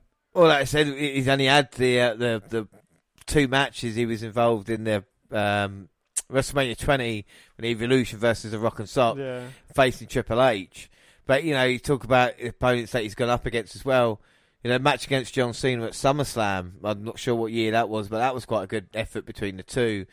But Batista's quite a weird one because the character development, and it's weird to think he went on to become an actor when you could say, oh, usually a big guy hasn't got a lot of personality. But with Batista, that was different. And why do you think he showed it more in kind of films and different things rather than in WWE at the time? I don't know, you know, he might have been trying to portray the big guy type where, you know, you're silently spoken, you know, the Goldberg, the Lashley, that, you know, that kind of route of wrestler, as opposed to someone coming out here giving it everything. You know, he just comes out there and lets his talking do with his power and dominance. Yeah, I think, you know, it's interesting to see who he's, you know, looked at as, you know, like Ultimate Warrior and people like that who may be kind of more powerful and a little bit less than what they do personality-wise, but I think Batista definitely has that. And you talk about any entrance, it would have to be a long list of greatest Undertaker WrestleMania entrances. But there is something about a WrestleMania, about an Undertaker entrance, that just makes it special, isn't there? If you think of the Undertaker entrance, you have to put Druids and smoke alongside it. Well, it's just, you know, it's not just that. It's the darkness, it's the lightning, it's the kind of the thunder going off, the bells. The build up to it, you know, kind of like this. His entrance ain't even started yet. This is just kind of like the Druids' entrance. Yeah. And then it goes silent as the Druids be quiet and the bells toll. And the Druids are walking off. They're like, yep, our part's done. Well, she just walked out with torches and we're walking back in again. I cannot wait until we have fans back in arenas to witness moments like this. Undertaker obviously has retired since then, but look at that. Look at the visual. You know from the silhouette exactly who it is. Absolutely. I think the first bell donging kind of. Yeah, but I know what you say. But it's weird how great wrestlers, just from a shadow, you know that's the Undertaker. There's no other wrestler you're going to confuse him with. Yeah. Who are you going to confuse him with? Chuck Norris? Come on. Norris was going to go against the Undertaker for a streak, but he didn't want to lose. And look at it, it's incredible by the Undertaker. As Batista just stares. Unfazed. Quite unfazed, I'd say. What do you think the Undertaker's shape looks like? I mean, he's been around a long time. He was going to retire back in 99, obviously carried on. This is the career renaissance. This is the kind of, for me, start of a golden period for the Undertaker. Yeah, I think, you know, he's kind of had his foot off the accelerator, but I think, this is going to kind of kickstart, obviously, his Michaels, his Triple H's, his Brock Lesnar's. You know, I think that's gonna push him into some of the greatest matches of his whole career. That's out. And Undertaker calls for his streak. So when was Undertaker's first WrestleMania, Dan? 91. It was WrestleMania 7. Who was his opponent that day? It wasn't Hogan, was it? No. Didn't he face him the next year? No. No, he didn't face Hogan, did he? He beat Hogan 91 for the title, but yeah. At WrestleMania 7 he beat Jimmy Superfly Snuka in the match. WrestleMania 8 he would go on. Who would he face there? Jake the Snake Roberts. Undertaker would. WrestleMania 9. Giant Gonzalez. He wasn't at WrestleMania 10. WrestleMania 11 he beat King Kong Bundy. WrestleMania 12 beat Diesel. WrestleMania 13 in the main event beat Psycho Sid for the WWF Championship. Yeah. The last WrestleMania he fought for a World Championship. WrestleMania 14 we talked about with Kane. 15 against Bossman in the worst Hell in a Cell match possibly in the history ever. 16 he wasn't there. WrestleMania 17 he faced Triple H for the first time in a great match. WrestleMania 18 Big Show and A-Train? No, Was that 19? That was 19. 18 was the Nature Boy Ric Flair. Woo! 20. Kane. 21. Your mate, Randy Orton, yeah. WrestleMania 22 last year, as we watch this, is Mark Henry. And then, of course, like I say, main event WrestleMania 24, series with Shawn Michaels and Triple H. The streak coming to an end. CM Punk thrown in there is probably one of my favourites as well. What a list of individuals. And that is one man. That's not a company. That's what The Undertaker brings to a WrestleMania. So this is to round out Evolution. Because he's already fought Triple H, already fought Ric Flair, he's already fought Randy Orton. Yeah, this is, So this match is to round out defeating Evolution, the whole faction of Evolution at WrestleMania. Well, how successful was Evolution, considering, look at the success of all four? Well, you count out the amount of titles they fucking had. Yeah. I mean, Orton, Triple H and Flair are all in double digits, mid-teens. Batista, what, he's 6, 7? He must be 6, 7, yeah, he must be around that area. You know. Like you said, Flair 16, Triple H and Orton tied on 14 each. Of course, we know Cena's got 16 as well. And The Undertaker as well, looking on at Batista. And Batista is ready. His focus has not waned throughout the whole entrance of The Undertaker. No, but look at his shoulders, his upper body. But Batista comes straight out of the blocks with a spear. Well, if you're going to look at strategies, come on. You've got the Animal Batista in there, a man with intensity and power. People might not say he might go the distance, so to speak. So he needs to take out The Undertaker early, doesn't he? Absolutely, yeah. And can I just point out, Charles in charge of this match. So if that's Batista's work, then The Undertaker then has to kind of withstand the early impact. Yeah, and I think Undertaker's brilliant at absorbing a lot of punishment as well. You know, he's built like an absolute unit. He can take that damage. He can let Batista wear himself out, and then that's Undertaker's time to strike when Batista's out of breath. And that just shows you the cardio of The Undertaker as well for a bigger man to be able to outpace him as he does. And I said, well, there's not many strikers that can go one-on-one with The Undertaker and live to tell the tale, as Batista's learning to find Undertaker's starting to slowly respond to him. Well, the thing is, though, when two big guys are going at it, so to speak, I just want them to go move-for-move type of thing of, you know what I mean, just balls to the wall. We don't see anything boring. We've seen it the worst it can happen with Goldberg versus Lesnar, you know, and this is one of the versions where, I mean, look at that. It's just... Wow, Batista's just thrown Undertaker into the steel stairs, and Undertaker's hit it knees first and flipped over the steel stairs. It's just, you know, it's impressive there, and it's The Undertaker wanting to take the risk to help out Batista. But luckily enough, Undertaker, I think he's actually wrestling not as much. 2007.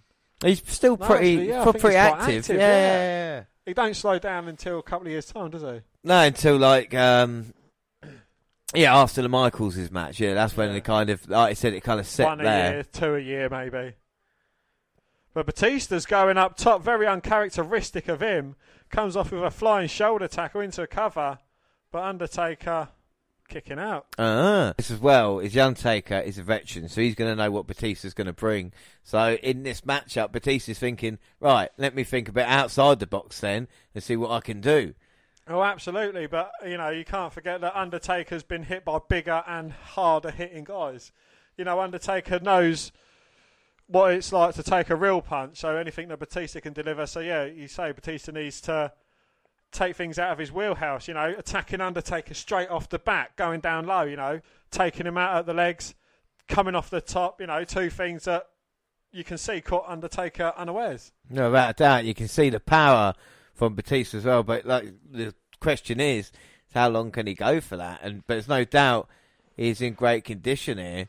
Yeah, but the more punishment Undertaker takes, it's going to take a lot more out of Undertaker as well. You know, Batista is a young buck.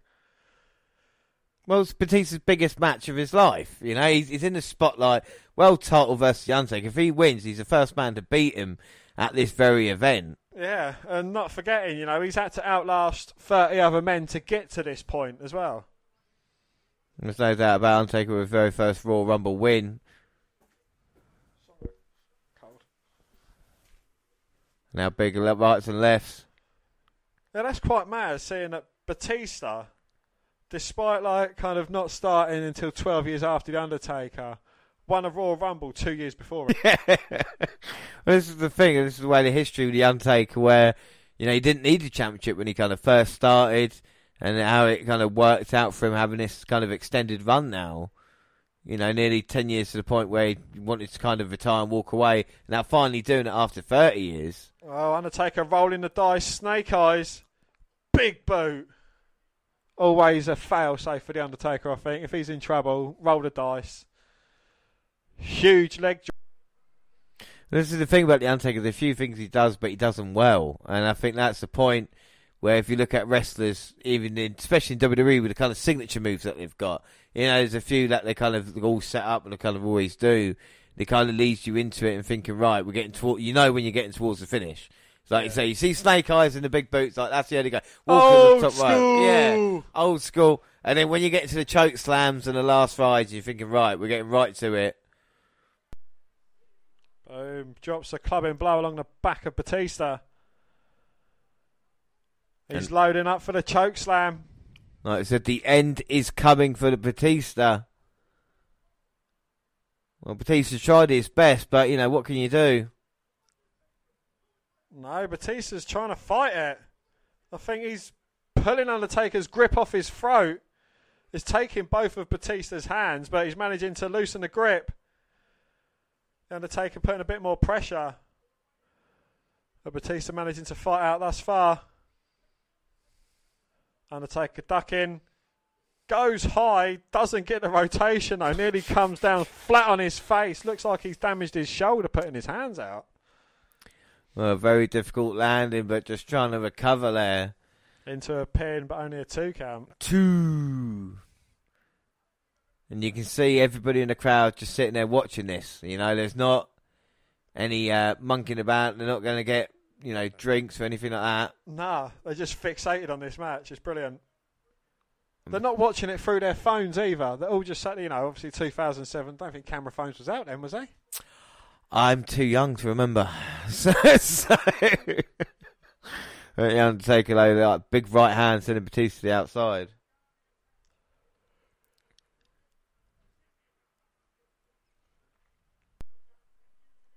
Batista crawling back under the bottom rope. Undertaker cutting him off. Huge elbow to the forehead. Right to the point there. And Batista cannot defend himself. And a kick to the side of the head as well. Undertaker's not quite finished there. Loading him up.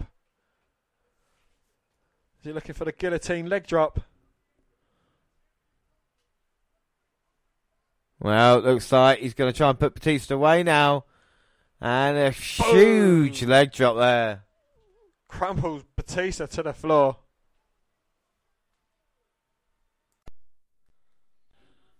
Well, with that, The Undertaker's taken complete control now of this match. I mean, Batista tried hard, didn't he? But I guess sometimes you just can't get it done.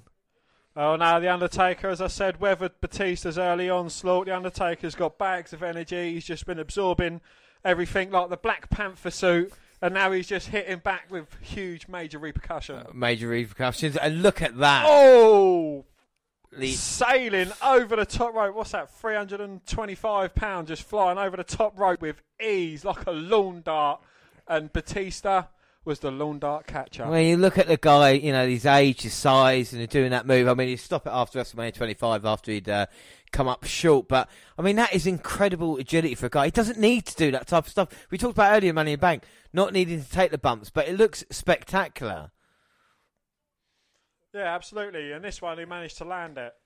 It's slow motion and that. I think as well, you can trust a big man like Batista. He's able to take a huge man flying through the air, unlike Shawn Michaels, who's probably about half the weight of Batista.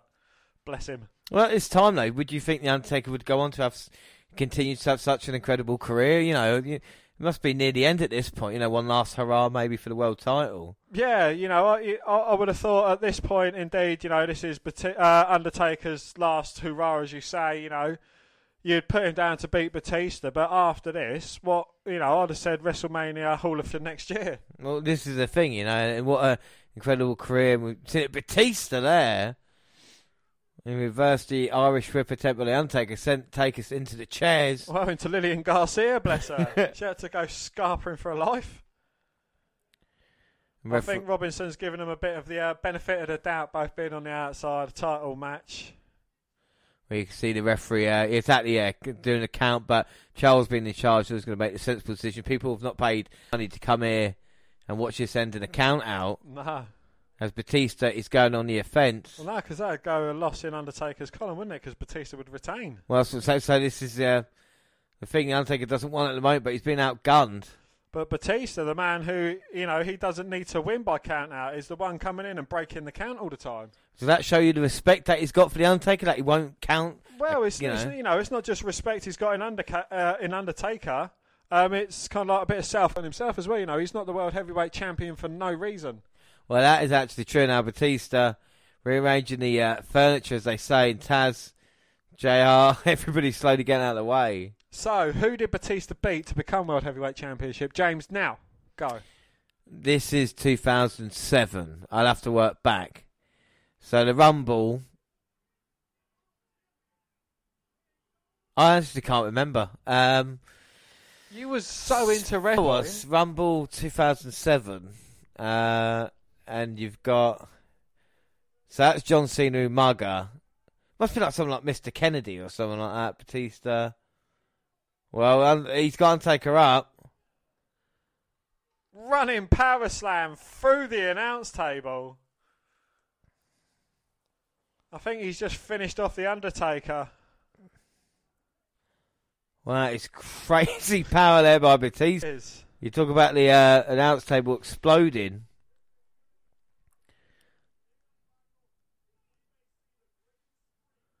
Was it someone like the Great Khali or someone like that? I would have thought, yeah. Because if he's round champion at that time, you see Batista, awesome impact there.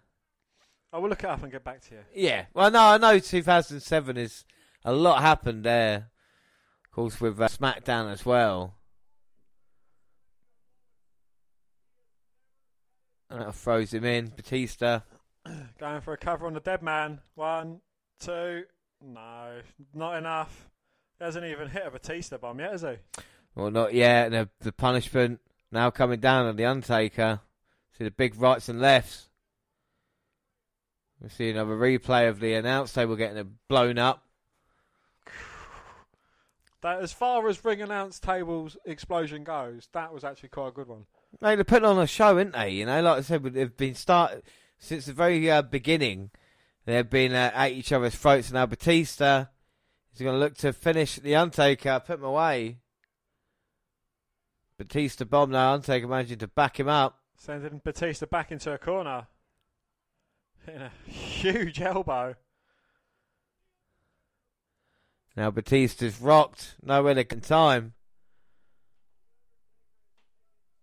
Irish whip reversed and a nice suplex there by Batista. That may be surprising the Undertaker. And Batista now maybe getting a little bit frustrated. Sometimes you can be given your best shot.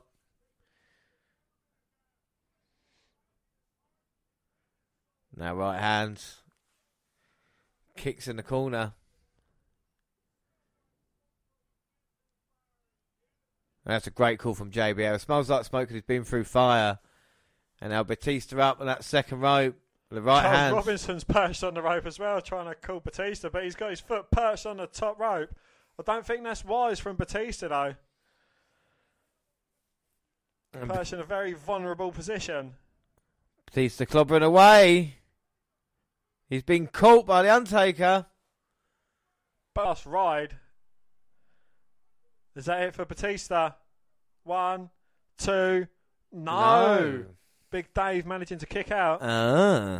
And it was King Booker.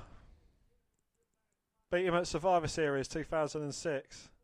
Oh, King Booker. Oh, because Booker won it from Rey Mysterio then. Yeah. Great American Bash. Mysterio had won the title at WrestleMania 22 the previous year then. Yeah. So there we go. Batista now and the Undertaker. Of course, we know how this end for the Undertaker is title reign. Of course, we cashed in by Edge, Yes. of all people in the end. But Batista looks to end things now with a spine buster. Oh, but Undertaker sits up as Batista's shaking the ropes. All thumbs down, but the Undertaker doesn't agree. Irish whip. Undertaker stops his tracks, though. Grips the throat of Batista, looking to plant him in the mat. Boom. 1, 2. No, Batista managing to kick out. Huge choke slam there.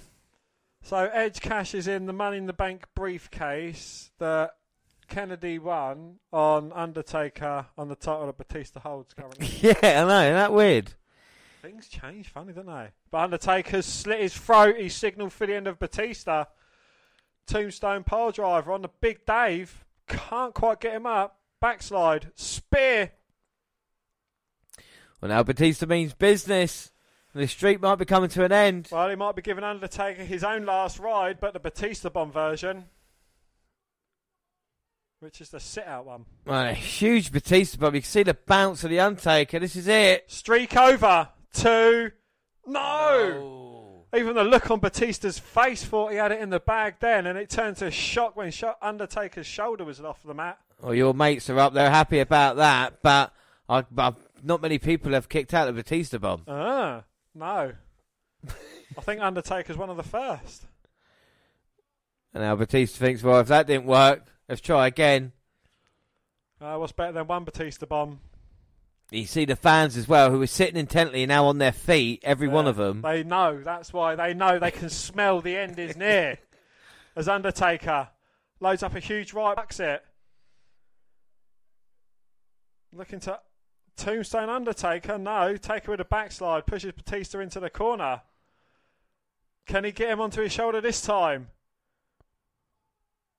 He's got him in position. Boom.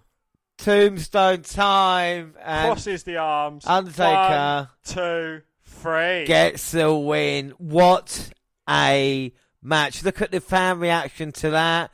5-0 goes the Undertaker. Dan, what are your thoughts on that match? Absolute brilliant match. Yeah, you know, you could definitely see why it's one of Batista's best matches. I mean, it was a back and forth match, as two big guys should. You know, Undertaker absorbing a lot of punishment, Batista doing the same. You know, back and forth, could have gone any way, but you know, the streak was always going to remain. Yeah, but credit to the pace of Batista as well, because he started off strong in this matchup and he kept it going throughout, and it showed him that he could go with the Undertaker at this point in time, and they delivered a hell of a match. You know, the argument it's stolen a show at this moment in time. Absolutely, yeah, I would definitely agree with you. And that running power slam through the table was absolutely fucking phenomenal. I've not seen one smash up. And look at Charles Robinson as well.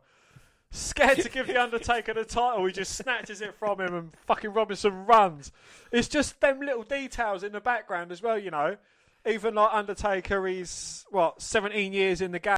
Everyone still fears and respects him, and 15-0 at WrestleMania. It is incredible from the dead man here, as you can see what it means to him. And as he won at WrestleMania 13 against Psycho Sid, he wins the World Heavyweight Championship, and this would start arguably his greatest kind of period of his career. Imagine the TLC matches with Edge that are coming up as well, and that kind of feud with Batista involved, even up to Survivor Series. This is a great story told. But look at him. To stand up after a match, James. He's not sitting on the floor raising the title. He's not getting stretched out even though he's got the victory. He's able to stand. He's able to appreciate. He's able to absorb all the fans. You know, he's able... Look, everyone just respecting The Undertaker. It is an incredible moment here, as you see. Down to one knee. That pose there. That's iconic, you know. You talk about what a wrestler brings. I don't think anybody brought, there's no argument to it, more to a WrestleMania than The Undertaker. And what does Undertaker bring to that title as well? Well, this is the thing, and this is the first time he's been champion for so long. And the case of, like... I think it's his first heavyweight... No, was it? It must be his first World Heavyweight title. Yeah, because he was WWE It was only champion. ran in 2003, wasn't it, the Heavyweight Championship? But it's 2002, I think, was his last title run before this. And that was as, you know, the American Badass... He beat that was WWE Championship. Yeah, he beat Hogan for the title, and then that's when it kind of changed. And you see now, it's kind of a big moment for him. and this would kick on what we know now as like kind of the golden era as it was, and what a match, you know, fair play to both of them. Yeah, even Batista in victory, he put up one hell of a fight, you know, hit Undertaker with his best move, and it just, you know, just wasn't enough on the day. Yeah, and they're showing the highlights, and they say, you know, it just shows you how good a match it is when they're just running through exactly what happened. Finally, the Tombstone getting the job done, you know. But it's unbelievable, this performance, and even like they're kind of, like I said, the facials of Batista and the little things like that. Absolutely brilliant. Yeah, look, Charles Robinson as well always gives brilliant reactions, expressions as well. You know, he kind of adds to it. And like I said, what a match and what a moment at WrestleMania. Good fans. I will say that the fans are there still. A good choice for a WrestleMania at this moment in time.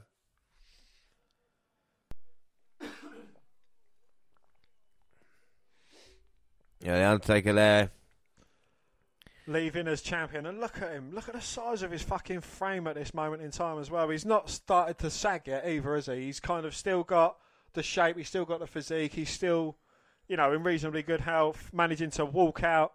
Slight little limp to it, but, you know, he's just been in a good match, a good, hard, grueling match. He's gone for a fucking announce table, and he's leaving like that. That is, you know, it is beautiful to see. Yeah, and even this little bit as well. There's so much for the Undertaker, wasn't there? You know, from the moment the Druids came out to this moment here, it is a complete package of what a professional wrestler should try and be. And, you know, as soon as he gets through that curtain, bang.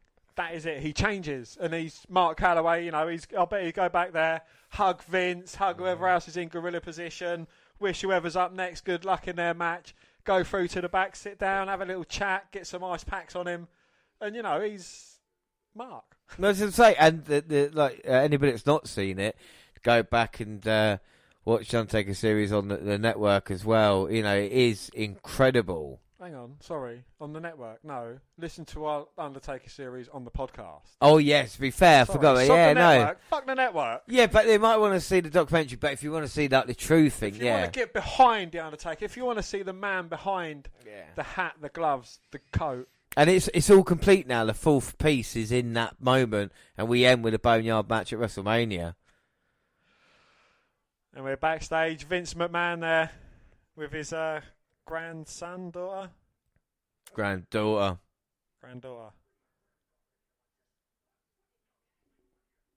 Why'd you bring my granddaughter? I need some good luck. Maybe you should give it to me. I said, God damn.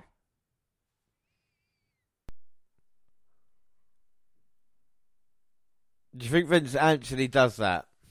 I'm gonna shave him balls. Well, Stephanie's really not sure. Oh, there we go. Baby view. Babe, we can see from the baby's perspective. I'm going to beat up Donald Trump. I'm going to shave his head bald. So why have they given a baby a camera? Like, this is the most... Why would they, you know, out of all the things... I'm surprised they managed to get a cameraman sat inside that little buggy. I mean, that is just great visuals, you know, to... Have they got a little person? Well, they've got Hornswoggle. He's come out after his bump from earlier, and he's got a little camera. Well, Vince McMahon has just kind of told the baby his strategy, and the baby's stop! I do like the use of the word Trump.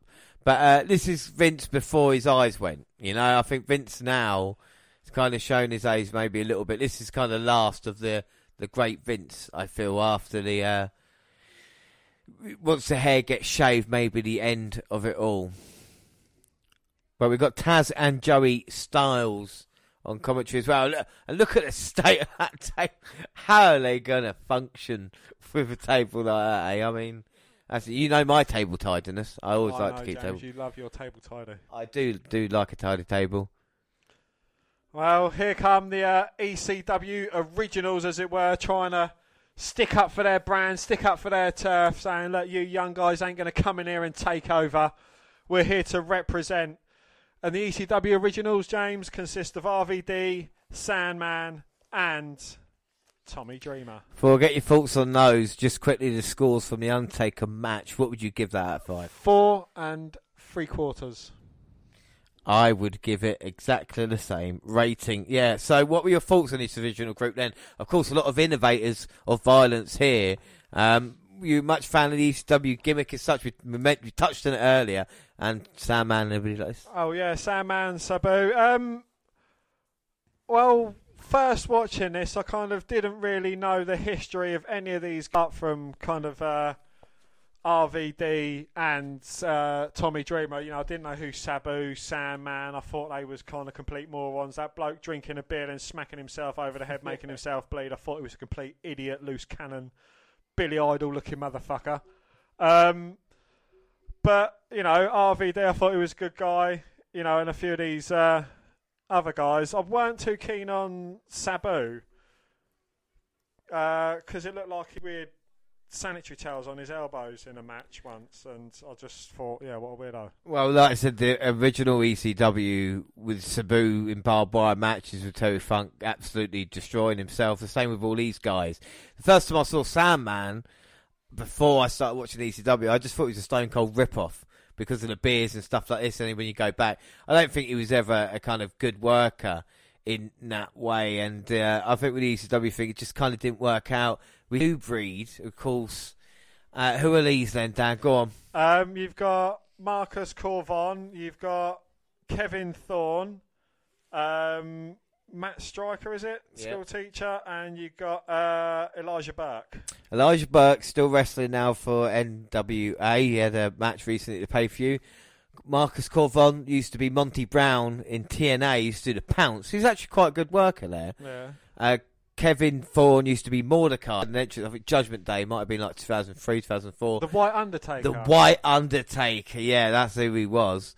And of course, Matt Stryker does commentary with D'Lo Brown on Impact Wrestling now. Oh, wow. So it's quite interesting to see how they go. Of course, RVD being rumoured to be in the Hall of Fame. No, it's Big E before Big E was Big E. And it's Kofi Kingston.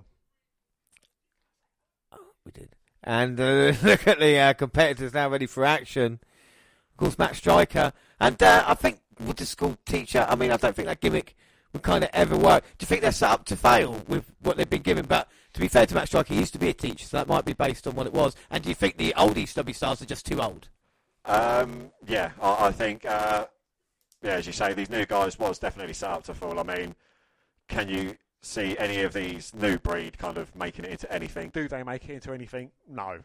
No, I mean, don't get me wrong, Monty Brown, as Marcus Corvon, did have an impressive look about him and maybe build, but if the character's not there, then you're not going to get much chance, especially this is a different time now to most, with the amount of talent that is there, to try and fit in. If you're not going to, they're not going to waste their time with you anymore, they'll just kind of cut you and try and get someone else. Yeah. I think sorry, go on. And, I think with these ECW originals as well, it's, with Sandman, Sabu and Tommy Dreamer especially, these three guys are really out of place in a normal wrestling match. They're used to barbed wire, they're used to flames, they're used to chairs, they're used to everything like that. And to have them in a wrestling match, it's just, what's the point? Yeah, well, and again, we talk about kind of filler matches, and they're lucky to be on the card of WrestleMania, there's no doubt about it. Absolutely, yeah. But as you can tell from the kind of the crowd as well, even though they're being quite respectful for it, they're kind of quieting down after that big match they've just had now, getting ready for the other two. Oh, absolutely, yeah. If there was ever an ultimate definition of a filler match, this one is. The one that took place after the Money in the Bank ladder match was as well. And it's good. After that match especially, guys are going to need to go out and get drinks and that. They're going to get the seat fillers in for a hot minute. But at the moment, looks like the new breed are going to take over as we've got Burt and Corvon. I was about to say Von. Corvon, yeah. They've done a double backdrop to Tommy Dreamer. And Dreamer, to his credit, is still wrestling now. He's coming up with Hardcore Justice, which is the next Impact Plus pay-per-view. Of course, we'll have that here on the WNR podcast. The Sabu breaks up the pin. Yeah, I've been watching Impact Wrestling, and it's not been too bad. And you kind of, they're always got to be careful because with ECW it was such an iconic kind of brand that you can't really resurrect it, if you know what I mean. Because when you do, it's always going to be different to what it was, and especially if it's like an anti-establishment thing, and you're actually part of the establishment when they bring the brand back, you know. Yeah.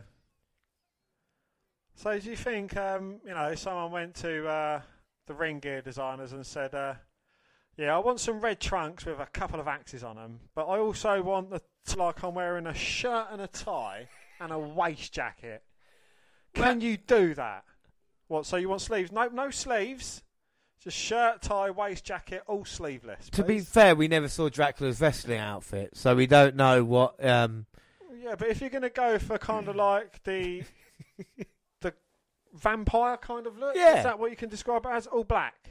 I know, we just seen The Undertaker wrestle. Okay. All red. Yeah, it was on earlier. Okay, well, give me sleeveless shirt. How do we know they're his the trousers? He might have. He just probably found them in Lost and Found in the back. No, I'm not saying that. Maybe they're wearing red for a reason. They're all wearing red apart from Matt Striker. So maybe he's the one that couldn't find any. Marcus Corvon accidentally, they were white, and he put it in the wash with a red sock, and we know what happened. You see? No, you've completely lost I see Burke is wearing... Look, they're all wearing red, aren't they? Red and black. Yeah, I know what you mean. Apart from Matt Striker. All right. They're kind of teaming up. Tommy Dreamer now, he's kind of coming back, taking out Corvon and Burke. In a nice dual manoeuvre there. Referee's counting. Burke's the other side of the ring to get a tag into one of his teammates. So is Dreamer, to his credit, though. I'm just saying, personally, if I'm in charge of the team's colours and someone shows up with that team outfit on, then, I'm going to have a talking to you after this matchup. And I think Matt Striker deserves that, or a very strongly worded email. But Dreamer now, looking for that tag, and here comes RVD. And Matt Striker's in for the new breed. RVD just runs through him, spinning heel kick. Takes out the incoming Kevin Thorne. He's on fire, baby. Catches Striker's foot. Just kicks him square in the face. Striker falls flat on his head. RVD's up. Looking for the 5-star frog splash. No, jumps over Striker. Kicks Thorne. See, like, RVD's in there. Business is picking up. Rolling Thunder. Is it bit of a come down low for RVD? I mean, he won the Money in Bank last year at WrestleMania, and now this WrestleMania, he's... in the past year, he's been champion. He has been champion, and then, defended it against John Cena, didn't he? Yeah, and then Mara charged, and they got stripped of him. And then they kind of... Is this kind of punishment for what happened? Well, I think he should count himself lucky that he's on the card. But then again, Matt Striker, Kevin Thorne, Elijah Burke and Corvon are on the card. So, if they can get on it, and if you're missing out on this card, then I think there's obviously something really wrong with you. Fair enough. Well, Striker got planted with DDT. Burke and Sandman take each other out. There was a big melee outside as well. It's got to be one of the most wrestlers in a kind of WrestleMania, aside from like the little mini rumbles and that. Well, yeah, the multi matches. There's another 8 in here, and a 5-star frog splash from RVD 3. gets the 1, 2, 3. So there you go, 5-star plus 1, 2, 3 means 8 men tag match is over. Dan, what did you think of that segue and match? I thought that fucking segue was absolutely brilliant, and I ain't even going to follow that. The match was good. Not as good as that fucking segue, though. Fucking nailed that. How long have you been working on it? I see you making notes halfway through the match. No, I swear. I've been waiting 5 years, 6 years for that. That is the best line you've ever fucking delivered. Well, I mean, seriously, though, the match wasn't too bad. It filled enough time, didn't it, No, yeah, a pointless match, but it was, again, it was exactly a filler match, just a little showcase. It is good to see somebody like the ECW fans in the crowd going, look, I got to see Tommy Dreamer, Sandman, Sabu, RVD. But, now we're going to get on to the real stuff. Right, so what are you going to score that out of 5? For nostalgia, 3.5. I think, it wasn't terrible. It was better than that bloody shit show Great Khali Kane. Yeah, I think I'm going to say 3.25 because I only gave Benoit the 3 3/4 out of 5, so I don't want to be too nice to that. But it wasn't too bad. Like I said, we managed to catch our breath before. There's still 2 big matches to come. And like I said, the Trump match was kind of absolutely massive in mainstream media as well. And we see a promo for next year's WrestleMania. Yes, James, it's going to be in Orlando, Florida. WrestleMania 24. Is that one of my favourite WrestleManias? Obviously 23. We talked about it. We've got 17. What other WrestleMania history stands out to you? Obviously we've got 9, haven't we? Yeah, I think 20. Any recent ones? 31's not too bad. I don't mind that. 30. 30's a good one as well, yeah. Thomas the Hitman Hearns. Well, I won't argue with him. Boxing legend here. Oh, I don't think Jerry the King Lawler's scared of him. But head shaving. The famous quiff of Donald Trump against the billionaire Barnett of Vince McMahon. Well, it's the battle of the billionaires, and we've talked about a kind of interesting build-up called Stone Cold Steve Austin put in there as special guest referee. It's weird, Bobby Lashley is going to be WWE champion 13 years on from that, and of course we've lost Umaga since then. Well, he's currently ECW champion. Yeah, and we've got the President of the United States that was in there as well. Former. What do you remember of this kind of feud? Were you into wrestling at this time, interested? 2007. No, I wouldn't have been watching wrestling at this current moment in time. I probably might have glimpsed it because obviously Vince McMahon and Donald Trump being involved, it would have kind of made mainstream news as it actually fucking did. It kind of blew off the newsstand. This is kind of like before the likes of Twitter, before the likes of Facebook was sharing everything wrestling related. And, you kind of podcast and you're talking things. But, everyone was getting involved in it. Well, as I say, it's interesting. Look at the amount of publicity that they're going around and asking them. Like I said, I remember it being on BBC. Even The Rock. And it is quite an interesting story, but do you think they ever thought, never going to put Trump in there, but maybe Vince McMahon facing someone? Like a legend of Trump's choosing? Possibly, yeah. Could it have been Stone Cold versus Vince McMahon? I don't think that would have worked. So McMahon at this point, he's done a lot of stuff in his character. Is this him at his worst, so to speak? I think this is just him poking fun at himself now. I think this is just him, like, I've fucking done everything I need to do. Fuck, I'm going to shave my fucking hair on WrestleMania. I think it's him. He's taken enough. But, I think it's him giving a little something back. Yeah, I think without doubt. And I think we can see now, the relationship that Trump and McMahon started back in WrestleMania 4. Yeah. Oh, yeah. It was Trump Plaza or something, wasn't it? Yeah, Trump. Well, Trump was the first man to, after the success of WrestleMania 3, ask Mr. McMahon, or Vince, to his friends, if he'd be interested in giving WrestleMania. He said, not really. I want a big arena. He goes, well, we can basically loan you out this Trump Plaza with all the facilities nearby, casinos, and make money. And, they made nearly as much money at WrestleMania 4 as they did WrestleMania 3. When you consider WrestleMania 3 had 90,000 people compared to the little people there. It was such a big success, they came back WrestleMania 5. And, they've kind of always been friends, so this has been interesting that they went there. But what were your thoughts on Bobby Lashley and Umaga? Because Umaga one of the biggest, kind of forgotten about big men, because the impact he had at the time was massive. Oh, yeah, Umaga, he had...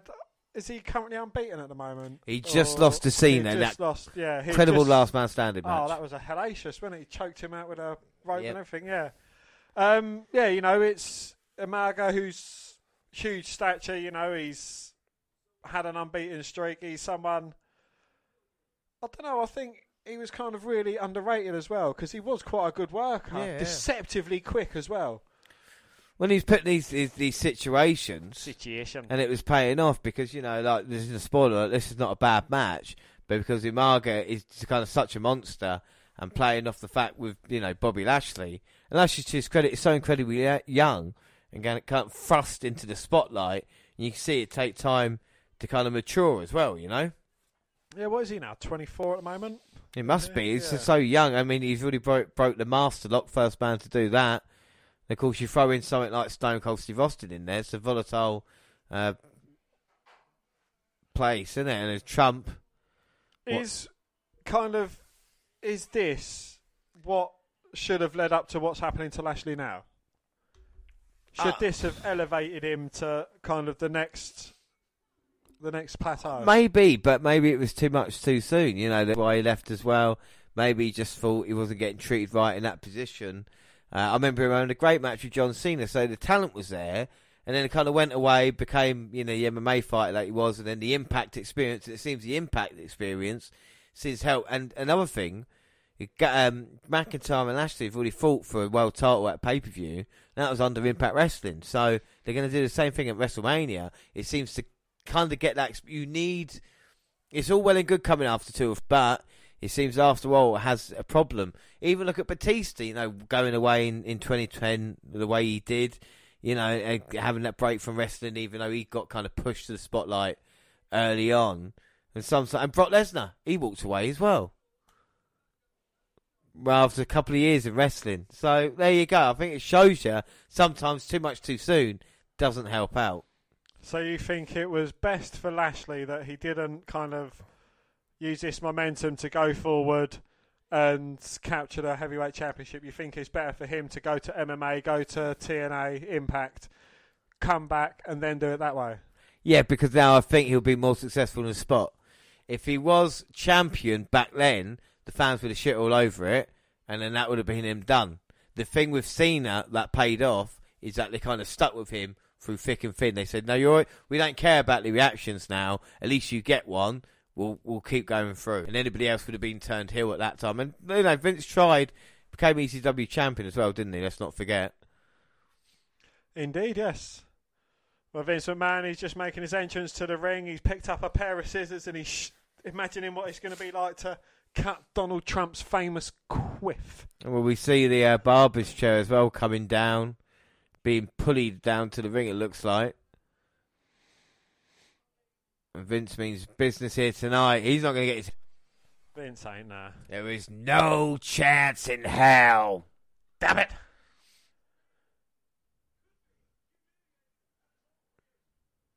Hey, Donald, I've got an idea for your WrestleMania. I want you to shave my head bald, damn it. Shave me bald. China. That's what Trump says back.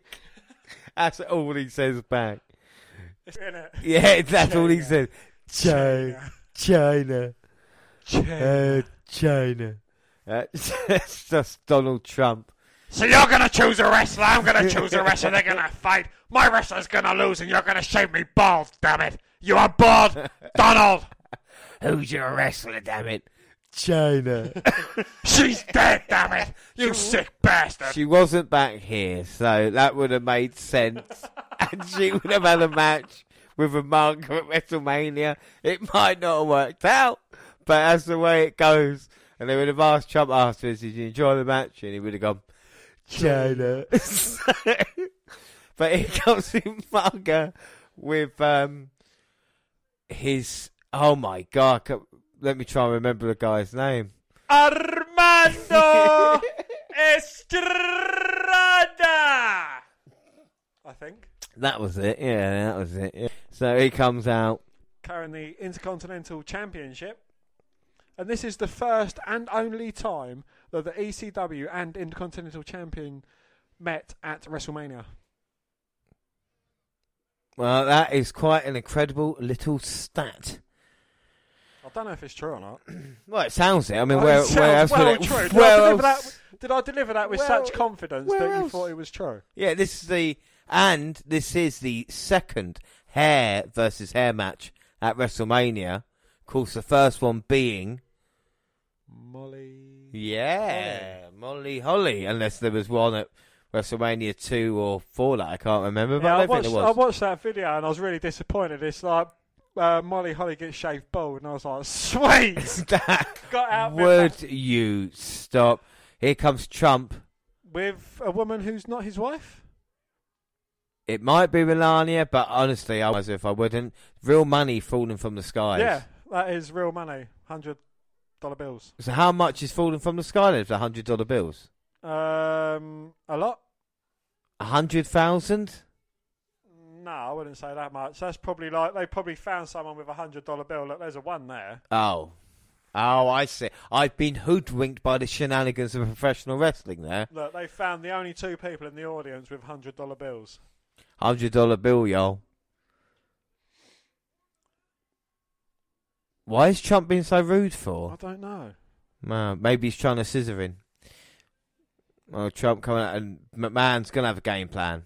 Well, he's speaking to Armando Estrada. And he's speaking some tactics for you. They might share a victory cigar after if all things going well. Well, that's what I'm saying. Maybe they'll. And I don't think Manga understands what Vince McMahon's saying. They called him that. Regal. Yeah.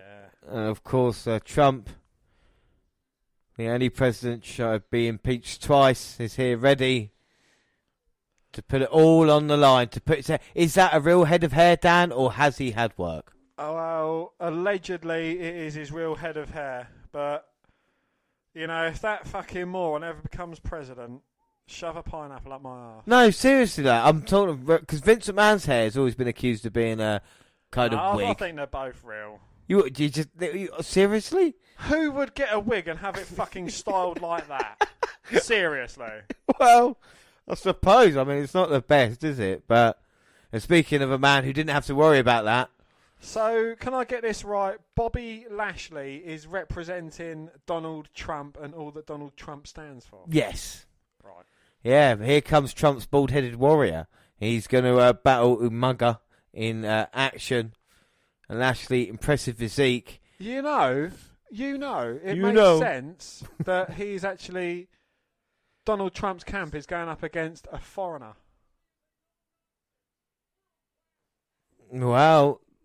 He's got an American man in his corner and he's going up against a foreigner. This is the only place Donald Trump would be the babyface.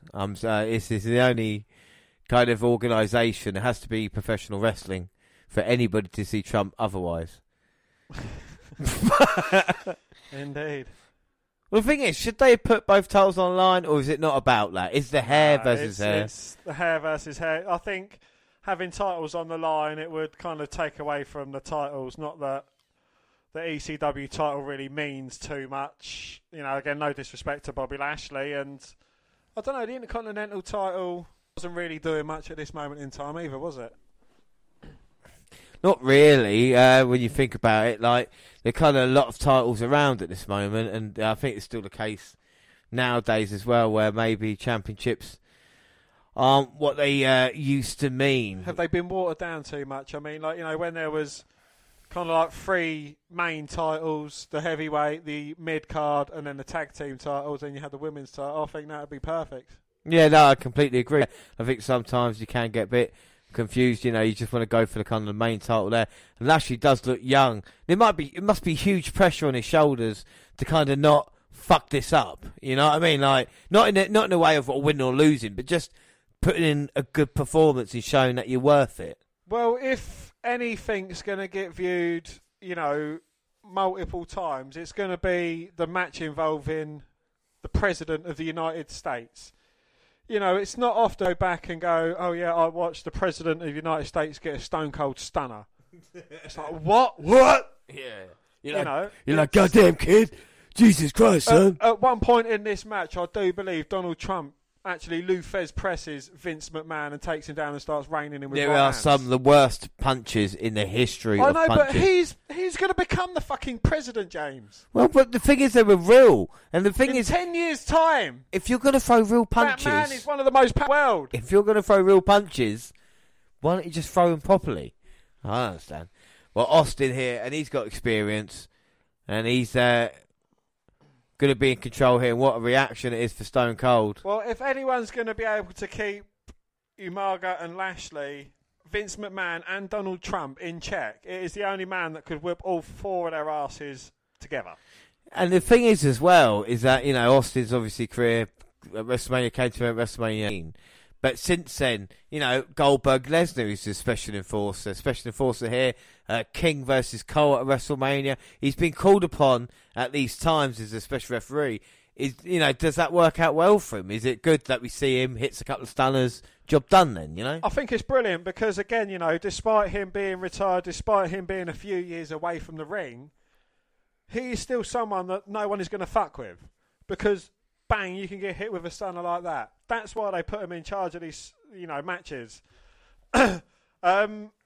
You know, again, as far as respect goes, it's not kind of thing you're not going to see, even though The Undertaker's retired now, you're not going to see him refereeing matches. Yeah, that's it would work out well, wouldn't it? Michaels, you might see Triple H refereeing a match. But, you know, there are a few former wrestlers that you wouldn't see in charge. So here we go. It is all on the line here. Or McMahon end up bald by the end of the night. It's been going down teed. But one way or another, there's going to be a shaven tonight. And it's down to Umaga to put on a performance with Lashley as well, like we talk about. But the cameras at ringside, the people watching.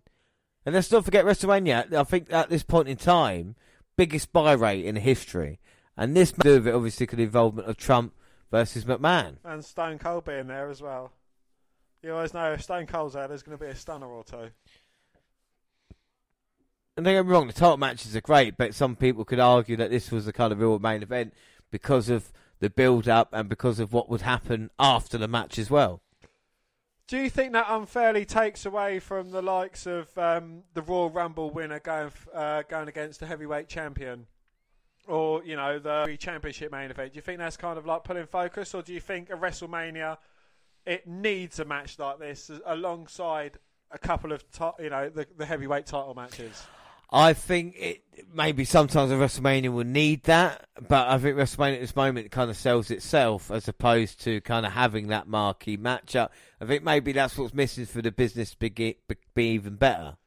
But where else would it take place? Well, that's what I'm saying. Have the match for WrestleMania, but then have that marquee match for the WWE Championship in its place. That's why we talk about the great WrestleManias, had these great matches that could have space. You know, you got the TLC match, but then the main event knocked out of the park as well. So as long as that happens, unlike you get WrestleMania 18, where you get like Hogan, Rock, which is an attraction, kind of getting outweighed by the world title, WWE title in the main event. But what about the Mayweather Big Show match? Next year's Mania 24, isn't it? Yeah, WrestleMania. Yeah. Next year's Mania. Fucking hell. Wow, Umaga just come charging towards Lashley, who managed to, just before he got there, drop down, grab the top rope, and Umaga's just front flipped over the top rope. And I mean, a man his size, that is an impressive bump. And I think as he hit his ass down, his head whiplashed against the floor. Well, but his manager's out cold. Yeah, Lashley took out Estrada.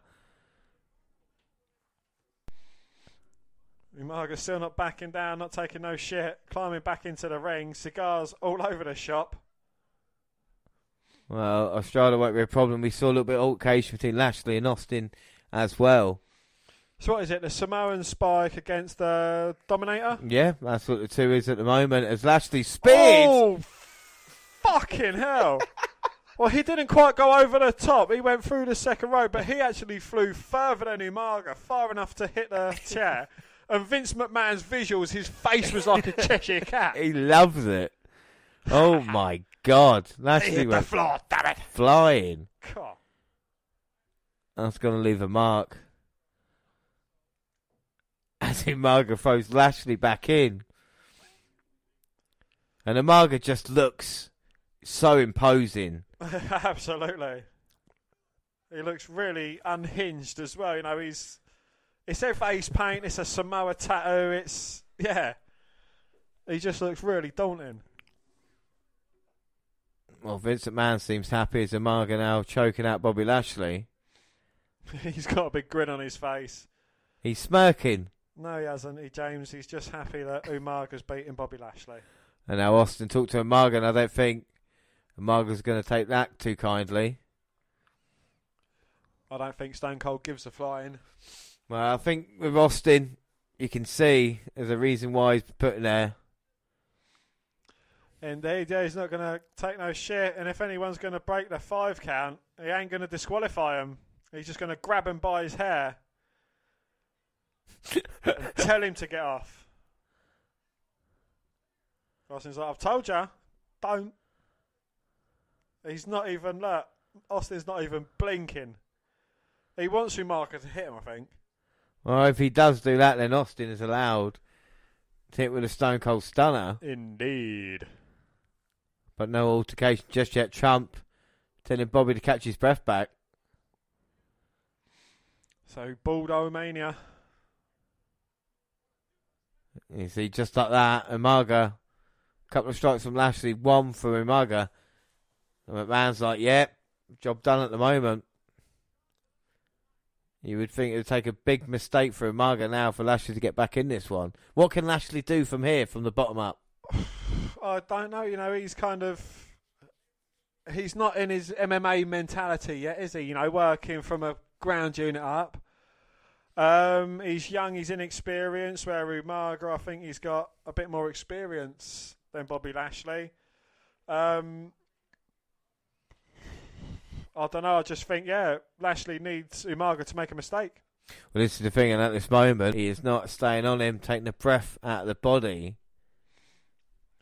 I don't know, though. It looks like, the looks Umaga's giving Austin, I think he wants to deliver a Samoan spike straight to the throat of the rattlesnake. No, James, that is not a euphemism. That is actually his move. Now Lashley trying to fight back. It's all about the comebacks. Oh! A drop. I can't remember the country it originates from, though. Jamaican, Norwegian, Swedish drop. Well, it's the Swedish drop. Oh, no, you got me saying it. Now the drop by Umaga taking all the breath out of Lashley. And Trump's got to worry. I mean, would he dare to try and have any involvement with Umaga whatsoever? I mean, talk about the hair being shaved. You don't want the head ripped off, do you? Oh, I don't know. You know, he's not a stupid man, is he, Donald Trump? I mean, he's not the kind of man that would go around advising people bleach into their veins or something, would he? I mean, you know, he's not that stupid, and especially being one of the most powerful men in America at that time and having loads of people listening to you. Well, I think that's a little bit stupid for McMahon. Umaga was in complete control, jumped up off the apron, and then Lashley knocked him off. Oh, that's a very innovative face-first plant. Umaga delivered to Lashley.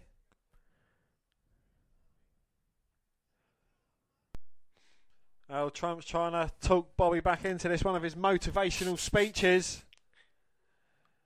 But Umaga going up to finish it all off. Oh, no, not steady on his feet. Lashley's copped hold of him. Throws him off the top turnbuckle. Charging towards him. Turns Lashley inside out. Turns Umaga inside out, sorry. It just shows you the kind of agility and flexibility of Umaga as well. Absolutely. And I've got to say, I do love his trunks with his face on the leg of him. I think that looks awesome. Well, Umaga is definitely bringing it here tonight. 7, 8, 9. Nah. Well, Austin's not having that. Well, I think both Vince would have been happy to call this off a null and void, but Austin's not having it. One man is getting his head shaved bald, and that's the bottom line, James. What? Because Stone Cold said so. That's what Austin is saying. One man is going to leave the building looking like me, as Shane now comes down to have a word with Vince. Wow. His hair is black. I forgot his hair used to be black. Well, he's going a little bit, tiny little bit grey there, but not what it is obviously now. He's had a rough few years as Lashley gets caught with a huge uppercut. Upper what?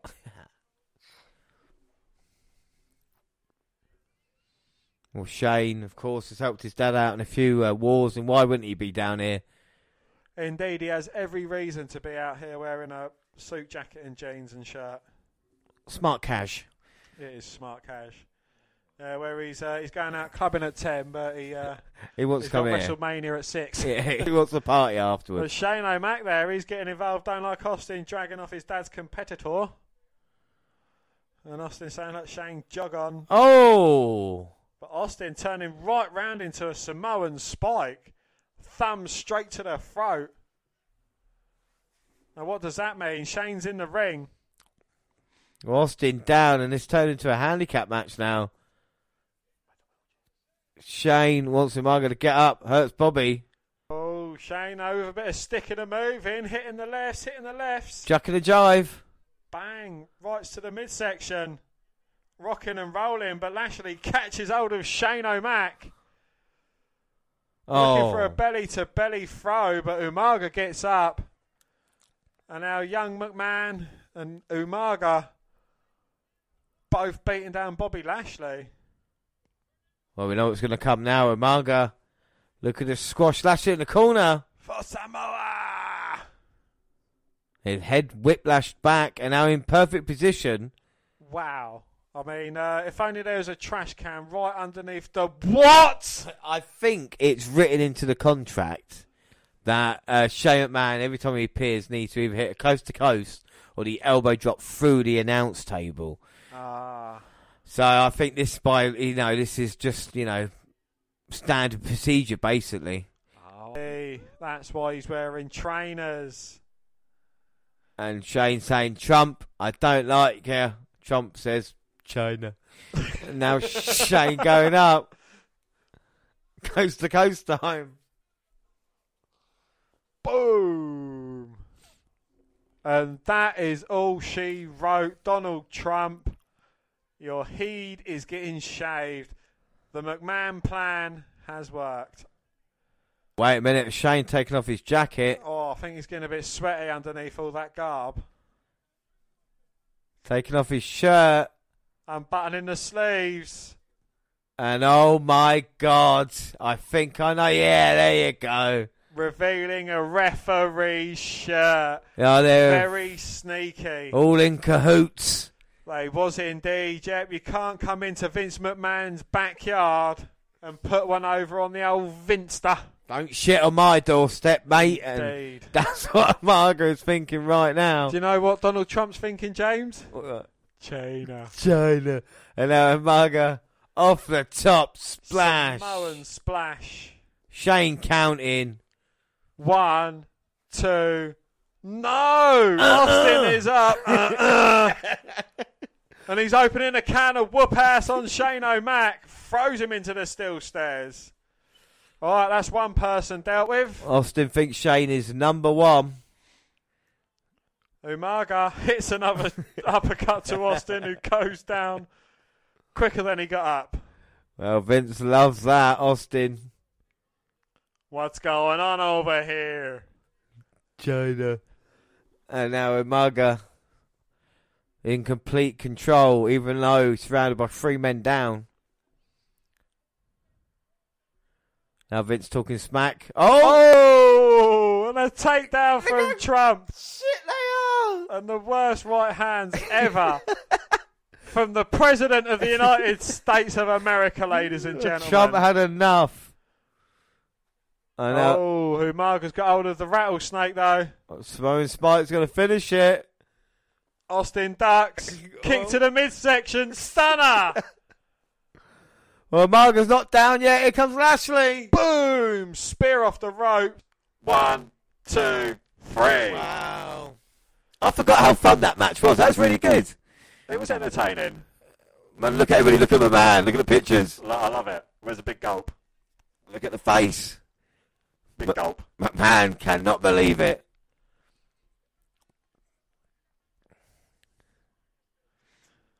Well, Lashley wins, but McMahon can't believe it. Indeed, yes. And I think after tonight, if Vince McMahon wants to run his fingers through his hair, he's going to have to cut holes in his trouser pockets. So what did you think of that match-up in itself before we get to the head shaving? I actually didn't think it was too bad. It was entertaining. It was fun.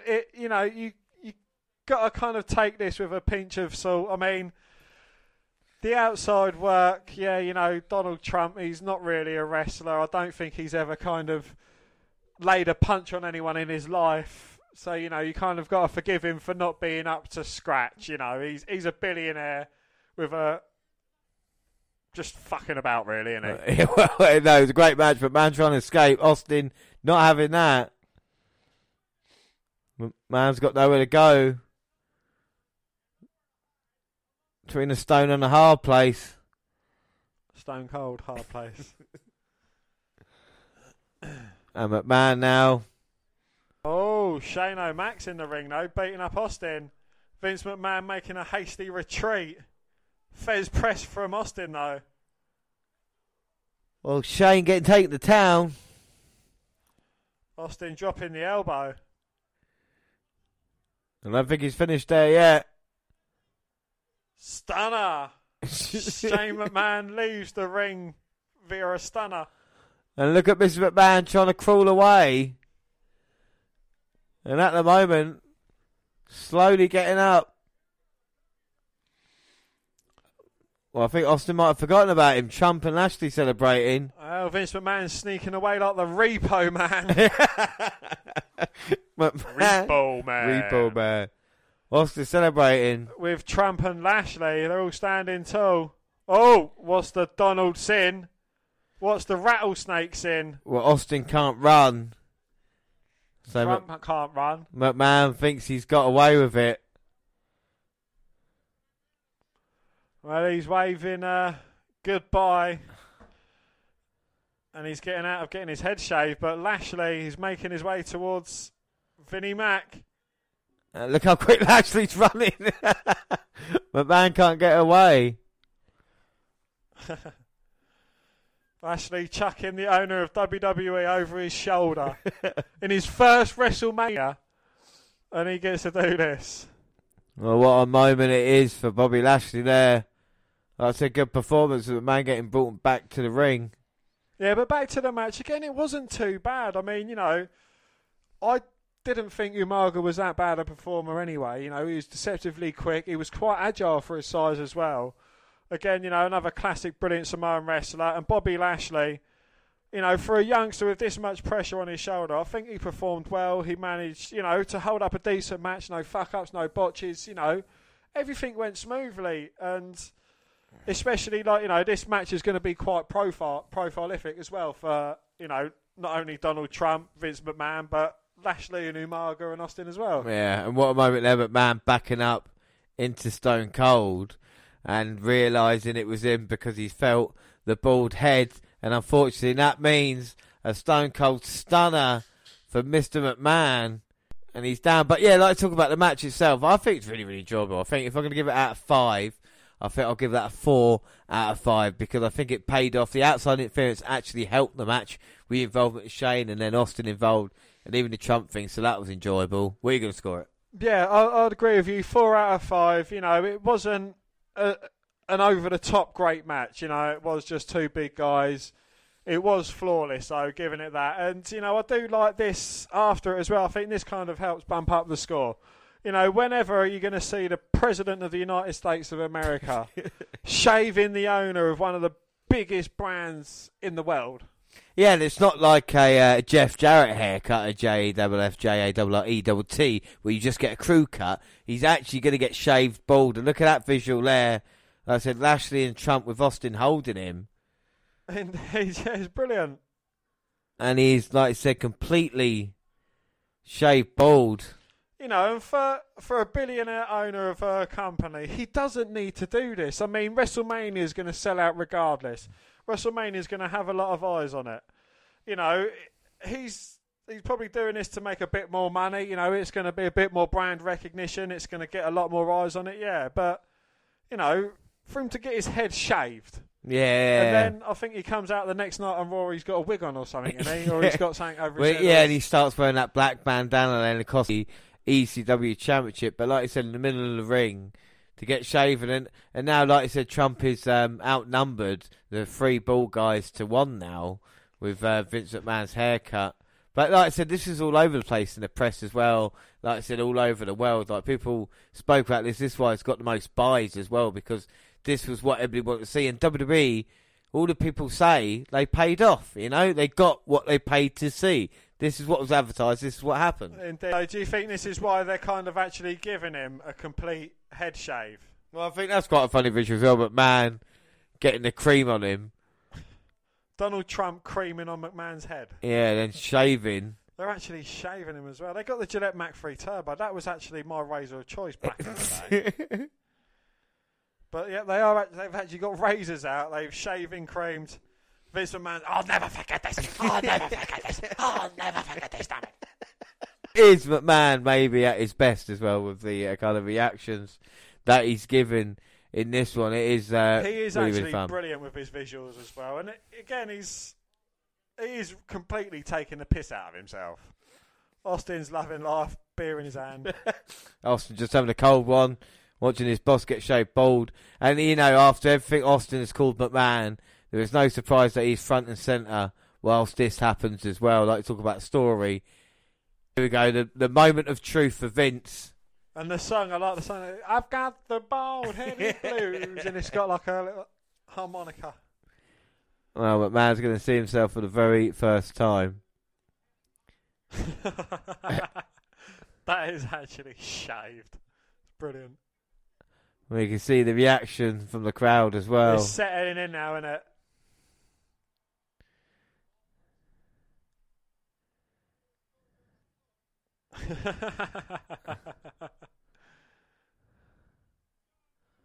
I think this is probably one of the best reactions you could ever give.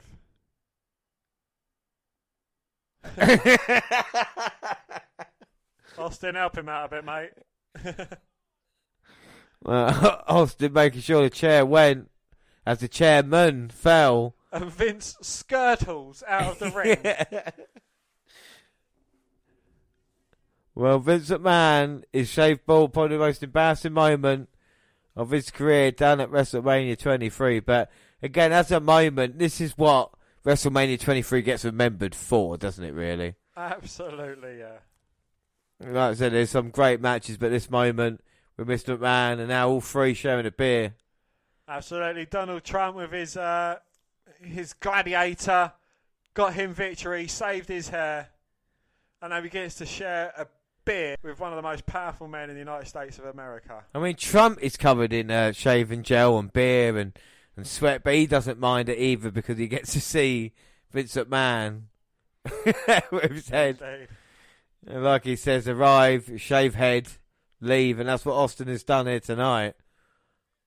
No, he didn't even drink it, he just threw it. That is so disrespectful. I think Austin drank his though, so... Oh! Yes! No! Donald got the stunner! No! Austin's reaction to it, absolutely priceless. Well, at least Trump trying to sell it, bless him. I forgot about that. Did you not I've honestly forgot about the stunner. I was waiting for That's it. hilarious. Austin's reaction is the best as well. My God, Bobby Lashley. I can see why Austin was like, right, I'm gonna do Donald. I'll do Donald. And a stunner there, and Austin with a cherry on top. Gonna share a beer with the fans. So the only one Stone Cold didn't stunner out there was Bobby Lashley. Yeah, he knew he was going to be champion. Yeah, he left because he's bald. He left Lashley. He did Shane, Vince, Trump, and Umaga. It's been some night for Stone Cold. 4 stunners. Look at Trump's right hands as well. Oh my God, terrible. The spike attempt and the Samoan stunner. That was actually a good sell for that stunner as well. Perfectly set up for that. And what won him the WWE Championship? Well, actually, no, he won it with the Hurt Lock. But still, anyway, still hits a spear. You can see it, how the impact has. And now shaven head. Quite incredible. You know, at the moment, like I said, with WrestleMania, matches in. And it has been a great Mania so far with 23. It was still, done good. He done good, but Did still... good. The main event needs to deliver, you know. I'll definitely redeem myself from WrestleMania 9. No, WrestleMania 7 was the big... Because, you know, WrestleMania 7 had a couple of moments on it, but, you know, it is... Well, it is, as they say, and You can see there's going to be a clean-up crew in here. Maybe have to just change the mat, get it. I don't think you can really... I mean, you can't tidy They've got about 6 or 7 layers on anyway, haven't they? Yeah. They've got to kind of change that now, get ready for the next match. Which is? But, man, the Women's Championship or the Divas title, whatever they want to call it at this moment, is on the line next. And then it's the main event. Yeah. And yeah, then... 2 matches left. Well, as I said, it's flown by, hasn't it? It's flown by. This Watch Along WrestleMania. We hope you're all listening and watching along on the network. And, of course, like I said, with 2 matches left now. Oh, young John Cena. And, of course, I remember wrestling in the garden when I was a child. James, you was an only child. Yes, I wrestled by myself. But, you know... Didn't your Uncle Stan used to come round in his leotard? I cannot confirm or deny. Or was that just in the shed? Or are you not allowed to legally... Because it's going through court proceedings, you're not allowed to talk about it. I was never champion of federation, I can tell you that. With my own imaginary friends. We've got coming up, like I said, Michael Cole and JBL now. And they're talking about what a huge night it's been and a successful WrestleMania. And, of course, let's not forget earlier tonight, we had this huge... I mean, look at the talent on show here. Chris Masters, you've got Viscera, Sylvain Grenier. Shelton Benjamin and Charlie Haas. Yeah, Ric Flair. No, they was in action. It was Hurricane, Shane Helms and Chavo against Carlito and Ric Flair in a lumberjack tag match. Oh, well, that makes more sense. So, because Ric Flair said to Carlito that he didn't have respect for the business, so teaming up together... Makes sense. 2, 3. Oh, look, the Miz there. He's involved. And we see Snitsky as well. Wow, there's a lot of talent that didn't make it there. I mean, we talk all that talent did not make it through. There was no kind of success from there. Indeed. But I think Carlito and Flair's a tag for the weirdest tag team. Maybe of all time. I don't think it makes much sense. But, you know, hey-ho. Well, they're just resetting at the moment. They're just kind of going through what we've seen. Of course, what we've seen is we started off with the Money in the Bank ladder match. And then, of course, Kane versus Carly. Who can forget the slam? Heard round the world. And then, of course, MVP versus Benoit. Taker versus Batista. ECW Originals versus the New Breed, and of course then Umaga versus Lashley, with McMahon getting his head shaved, and right now the Divas are coming out here. How many of them can you name? Well, there's Mickey James, there's Victoria. Well, if they get a fucking close-up of them, maybe I can see them. Is that Laycole? Yeah, that's Layla. That's Tori. Mickey James again. She's in there twice. She's at the front and the back. How long is that fucking line? Marie. Oh, that's Marie. Yeah, that's your favourite. There's Mickey James again. Third time. Candice LeRae. No, Candice Michelle. Wasn't Mickey... I swear to God, Mickey James was Yeah, at the front. she was at the Mickey front. James led them all out, and then Mickey James was at the back. She ran round quickly. And she's like kind of confused. Oh, that's Layla. Yeah, Kelly.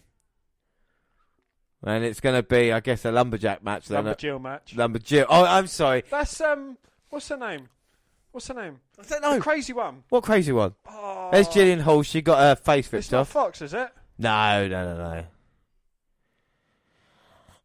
Here we go. And again, unfortunately, we lost Ashley Mazzaro a couple of years ago. But again, the WrestleMania appearance. What are your thoughts on her? I thought she was cool. You know, I dug her look. I thought she was wasn't too bad in the ring. I like the pop punk rock gimmick as well. Yeah, and of course she had a Playboy appearance as part of WWE. She wasn't too bad. You know, we don't see many punks, do we? No, I mean, you know, kind of Rhea Ripley nowadays. Tony Stormish. Tony Storm. Yeah, and of course, like I said, a lot of talent here, but it She was an ECW female, wasn't she? Yes, and what I was going to say is that look at the talent there, and you look at the difference between Women's Revolution, you can see it changes. But is Melina one of those that if she was around nowadays could still take part in the women's revolution because she was quite a talented worker by all means. She was, yeah, she was fairly. I think she was kind of more known for being a valet to Eminem, really, as opposed to kind of her own standout self. I remember as women's champion, she had a little bit of success. She had a weird storyline with Batista as well. I don't know if that was based on her real life or not, but she's a little bit of talent to come back in the fold in recent times. But I mean, these are kind of the forgotten moments in women's wrestling in WWE, isn't it? You know. Would you have ever said that Cena versus Ashley is actually a WrestleMania match? Well, you would have probably said that, and would you have said the women will main event WrestleMania one day? No. At this point in time, I wouldn't have said women would have their own pay-per-view either. You know, like it's complete. Like the change for good. Like I said, in 13 years, you know, they would have main evented the WrestleMania within the next 12. So you know that's quite an impressive feat for the division, and it shows the talent that's there and has helped them in the past. You know, absolutely, yeah. But you know, a lot of these are forgotten women around the ring as well. Well, I said that you know, because they aside from Mickie James. I think Tori Wilson's come out for a Women's Royal Rumble, but the others, they've kind of, you know, they're not really... But they don't get any time, do they? No. Like I said, that's what Divas matches were. Even like this one. How long's this? Probably, 7 minutes? If that, you know. It's like I said, like 2 or 3 minutes. And they'll be there, you know, just to kind of fill the hole. It's not any character development, and it's not anything like that. And this is why it doesn't make sense. You can see them kind of rushing through already in this matchup. And again, this is another reset. We know we've got the main event to come, and this is, you know, to get ready for it. Is a WrestleMania like better at 3 hours, 4 hours, or 5 hours? Does it depend? I think this is brilliant. I think this has flown along organically. You know, you've not had too many backstage segments. You know, you've not had like these massive interview things. You've not kind of had loads going on. You've got, you know, it's just flown along really nicely. I think it's been brilliant. There's not been an excess of matches. I think all the matches there, for where they were and what they was doing, have been kind of necessary. You know, you've had a big match filler, big match filler, big match filler, and it's worked out brilliantly like that.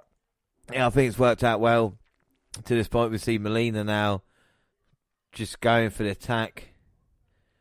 Well, we see her going for the swing. Throwing Ashley across the ring. I see Melina's quite a fan of swingers anyway, so we're seeing go for a cover. And again, is it a fact of just like not enough time and a style as well? There was a difference between women's wrestling and kind of normal wrestling. I know Melina's trying, I suppose. And I don't mean any disrespect here anyway. I know that normally like comes before someone's going to say something majorly offensive. Majorly offensive. But it seems like these women, they're not wrestling, they're kind of bitch fighting. I would agree with you there, yeah. You know, again, in the most respectful way, properly, I think, you know, that's kind of what they've been told backstage. You know, like you're not here to wrestle. They want to see a cat fight. They want to see a woman fight. You know, they want to see hair pulling, scratching, you know, things like that. I'd rather see 2 women have a wrestling match. Without doubt, and I think that's what WWE realised finally about the fans, whereas rather having like this and talking about Playboy, actually have a proper competitive matchup. Fans will get invested in it as long as you've got the right characters developed, as we have now. Indeed, again, you know, and these kind of matches, I know they are a step in the right direction, don't get me wrong, you know, this is not a bikini match, it's not a good housekeeping match, it's actually a wrestling match, but again, I'd like to see a wrestling match and not a girl fight. Yeah, I mean, and this is what it is at the moment. You can tell everybody's just kind of waiting for the finish, as Ashley now might roll up Melina. No, but Melina rolling it through. And there you go. Bridging out, and that is free. Yep, the Lumberjacks didn't really even get involved. Different pin attempt there gets the job done, and Ashley's upset, but Melina gets the win. I don't think there's anything to be upset about, really. No, she got pinned for free. She lost the match. She has no reason to be upset. Well, and there's a big fight after the match. I can't help but think all these Lumberjills are going to get involved as Mickie James throws her in. Oh, there we go. Now it's all kicking off. All hell's breaking loose. And a lot of these are wearing high heels and short skirts. I don't know how that's going to... Oh, that's how it's going to work. Oh, there you go. Okay, well, I was saying earlier this is a step up from like a bra and panties match, but I've seen a few thongs. So, yeah, it's not really a step up, unfortunately. Well, like we say, better times are ahead for the women's division. And like I said, bright times still in the future for that. Overall, this match, Dan, we're going to give it out of 5, and what are your thoughts? Unfortunately, again, I don't think it's down to the competitors. I think it's down to kind of the string pullers that have kind of sexualised these women. So the match, 2.25, 2.5, if that. Yeah, I'm going to give it 2.25 as well. So I didn't think we'd see a match worse than Carly versus Kane, but then this came along and said, hold my beer. So I guess that is the case. That's it, we are nearly ready for the main event of WrestleMania as we see Shawn Michaels all grown up. And between Shawn Michaels and John Cena, who are you backing watching this one for the very first time on DVD? Who did you want to win? Not who did you think would win, who did you want to win? I wanted Shawn Michaels to win. I would have backed Shawn Michaels. I don't know. It's just I love Shawn Michaels' determination. I love the way when he wants something, he wants it more than anyone in the world, and you can tell. You can kind of praise him for his passion. John Cena, 84%. No, 73. 64. 59-41. Very close. So that's a lot closer. Do you think they did the polls and then when they worked out this was a close one, they stuck that in the main event? Just in case they thought, which way it was going to go? I think you might be onto a... Yeah. Yeah. It'd be interesting to think that they asked. But up next, we are all grown up and it is a WWE Championship on the line. John Cena versus Shawn Michaels. So this story then, Dan, tell us a little bit more about this main event, John Cena and Shawn Michaels. Well, there was a triple threat match between Edge, Randy Orton and Shawn Michaels to see who would face John Cena at WrestleMania. Shawn Michaels managing to prevail, getting a super kick and pin on Randy Orton, thus giving him the opportunity to face John Cena for the WWE Heavyweight Championship at WrestleMania. Well, there was a more of an underlying story to this, and I think this is about being the face of the company. And let's not forget WrestleMania 12, Shawn Michaels, boyhood dream had come true. Fast forward WrestleMania 21, the same's happened to John Cena. John Cena now is the kind of next big thing, so to speak, the face of the company in the main event. And does he look at Shawn Michaels as Shawn Michaels look at himself as mainly past it? And this is about not just past performances, but what Mr. WrestleMania can do on the biggest stage of them all and still beat John Cena and walk out WWE Champion. Is this more Shawn Michaels proving something to Shawn as opposed to proving it to everyone that knows he's kind of one of the greatest of all time? This is the thing, if you look at Shawn Michaels' history at WrestleMania, we talk about the series of matches he's got coming up with The Undertaker into retirement, but against John Cena here, previous year against Mr. McMahon at WrestleMania 22, the classic against Kurt Angle at WrestleMania 21, the triple threat main event at WrestleMania 20, and the comeback with Chris Jericho in WrestleMania 19. It's been some career. Michaels, do you prefer the kind of earlier Shawn Michaels or this later on where he kind of matured a little bit? I do like the kind of matured, I've seen God Shawn Michaels. I think that's kind of quite a good image. He's more of a clean cut, he's less of a dickhead because there's a lot of backstage stories about how people didn't like working with Michaels. But obviously later on in his career, especially up to now, he's kind of teaching the youngsters in NXT the trade as opposed to being a self-centered dick like he used to be. And this is the weird thing, these guys are faces at this moment in time. So, the story is like, will Shawn be the dick and attack Cena from behind, or will he be straight up? And the fact is, I think with Cena, with Shawn Michaels, it might be better off playing a heel. Do you think WWE ever made a mistake of never maybe turning John Cena at this point? Because at the moment, he's been kind of on top now since, like we say, WrestleMania 21. Is it a case of them just, no, we're going to keep going with it, or should they have changed that up? I've always thought they should kind of give John Cena the edge.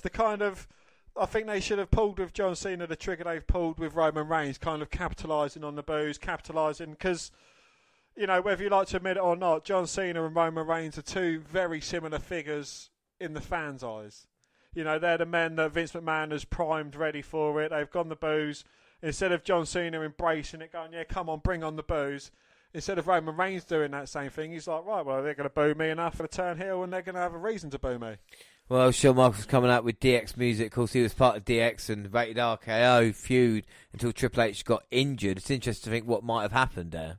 So Shawn Michaels, despite Triple H being out injured, despite being tag team champion with John Cena, a man who's not affiliated with DX, is coming out to DX music. Yeah, and this is the thing, and trying to get close. Was there maybe story for Triple H versus John Cena again, or does Michaels find himself in this kind of position? And it's interesting because we talk about main events of WrestleMania, we talk about the kind of ones that we remember. Why is WrestleMania 23 main event, or maybe it isn't, kind of get forgotten about the way it does? I think it's because it's quite a mild one. It is just two guys slugging it out, as opposed to kind of like a drastic heel turn or a drastic switch around or a drastic return or a drastic someone else getting involved or a drastic something else, kind of, you know, a higher stipulation. It's not got any of that. It is just a genuine fight between two guys. Yeah, well, I think this is the interesting thing, and with Michaels, like we mentioned, triple threat match main event at WrestleMania 20. The last time he main evented a one-on-one match. It's interesting. We talked about the Undertaker early, you know, with Batista going back to WrestleMania 13, WrestleMania 14, Michaels versus Austin, where of course he was WWF champion at the time, but he has won the title before, as we talked about, at WrestleMania 12, and of course WrestleMania 10, the ladder match with the Undertaker, with Michaels. He's synonymous with this event. Why do you think that is? Why do you think at this time of year Michaels ups his game? I think it's because he knows what WrestleMania means to everyone. You know, this is the grandest stage of them all.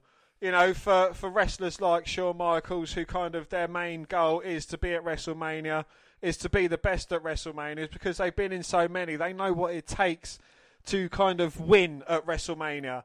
You know, they know what it means to everyone. They know that at this time in the year, more than any other, there is going to be a lot more eyes on them, a lot more eyes on the product. There's a lot more pressure on them.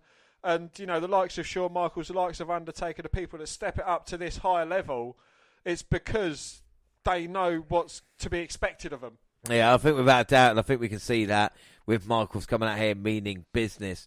And, of course, a great entrance from the Heartbreak Kid coming out here. And like I said, a lot of pressure. You think that's a great entrance? Well, that's what I'm going to say to you. It's just, again, one of the most forgotten moments in WrestleMania history. Because you look back, we've had some great moments here tonight, and this entrance, you were saying to me, is one of your favourites. It is, yeah. You know, I like it. It's nothing too extravagant, but I feel it's like kind of in part as well, because, you know, the movies based around this kind of entrance are quite big at the moment, you know, and it's not a load of John Cena's line in the ring, you know, it's not I'm riding down on a motorbike. It is different. Well, I think with Cena, he's had a lot of great WrestleMania entrances. Like I said, I remember having the band but playing them out to the ring as well, you know, and stuff like this. And I think with Cena, maybe it's special. And isn't it weird that we're just about to see the entrance from Cena, and now he's in actual Fast and the Furious movie coming up, which is the next one. Is that just, you know... James, nothing I do is ever sheer luck. Right, and it may or may not have anything to do with that he drives in the... No, I'm not joking. No, he's not. I don't even know what vehicle that is. It's a black one, isn't it? It's a Mustang.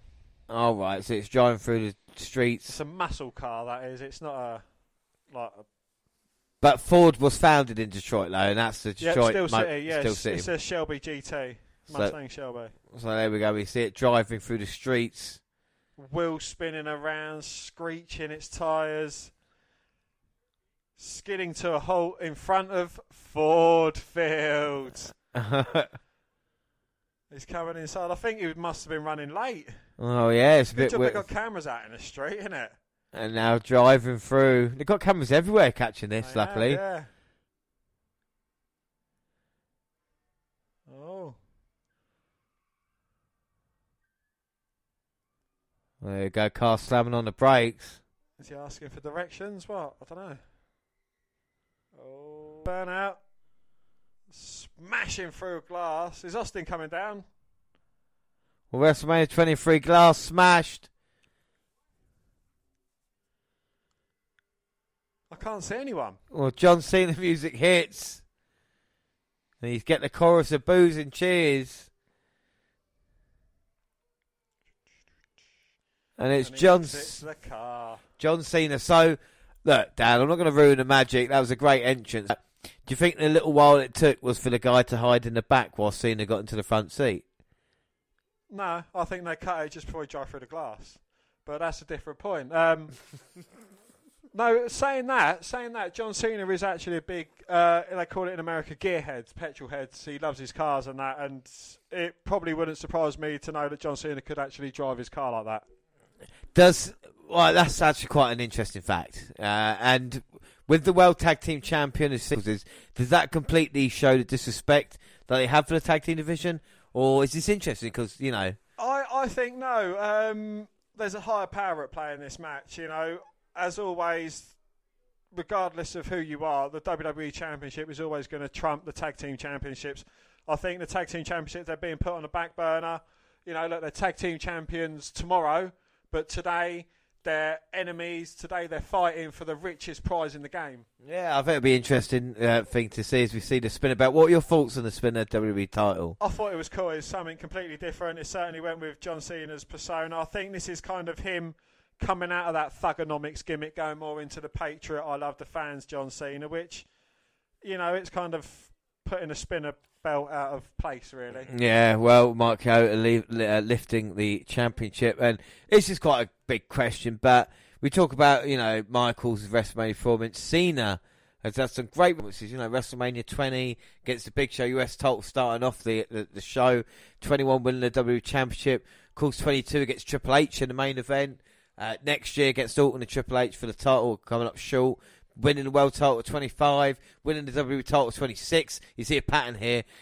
27, you know, losing to The Miz in the main event, but then leading to the two matches with The Rock. And then, of course, Bray Wyatt and Cena's been such a vital part. Is he one of the most underrated WWE superstars of them? Do we now look back and think, shit, that was something special? Well, you know, you kind of, everyone... They focus on everything else about John Cena and what he can actually deliver in the ring. And I've always said about it, you know, about John Cena, I don't hate his character, I don't hate him as a person, I don't hate his in-ring ability. Yeah, he isn't like, you know, your classic catch-can style wrestler. He's never admitted he is.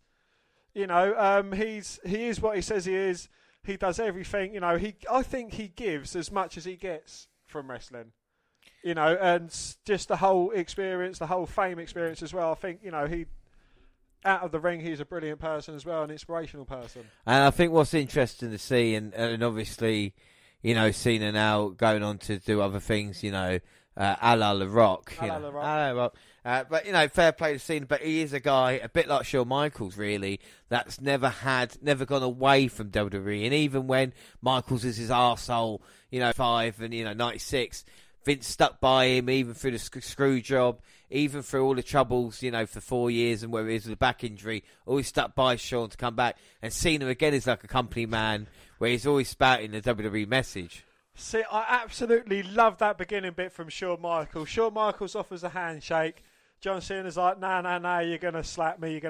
Shawn Michaels, he's standing there, he's chewing gum, all cocky like. John Cena's refusing the handshake because he knows he's going to get a slap. Shawn Michaels is like, all right, fair enough. Whop, slaps him anyway. John Cena gets pissed off, takes a couple of swings at him, ducked both by Shawn Michaels, who delivers a couple of haymakers, sends him into the corner, and then delivers the crutch chop. I mean, that is Shawn Michaels, and he's even got the cocky look on his face, the lip curl and everything. But it's just about, you know, the old adage of speed versus strength. Is Michaels got the advantage now because he's, you know, more experienced as well? Again, I don't think it's... I think it's... look, you know, you may be big, you may be muscly, you know, you may be all this and extra, but I've got everything up here. You know, I've faced more men than you. You know, I've done this business inside out. I've been here since a boy. You know, he's always going to be able to outthink Cena. And we can see it now in the exchanges as well. Just Michael's too quick at this moment. But we, talk about the biggest. So, who is the biggest WWE company man? Then, do you reckon of all time? Who's the guy that we'd say synonymous with WWE? Oh, that's the superstar who kind of never waned. Because you can't say it, obviously, with Hogan. You could have an argument with Austin, I suppose. Yeah, Michaels. Exactly, Michaels and Cena are definitely up there, aren't they?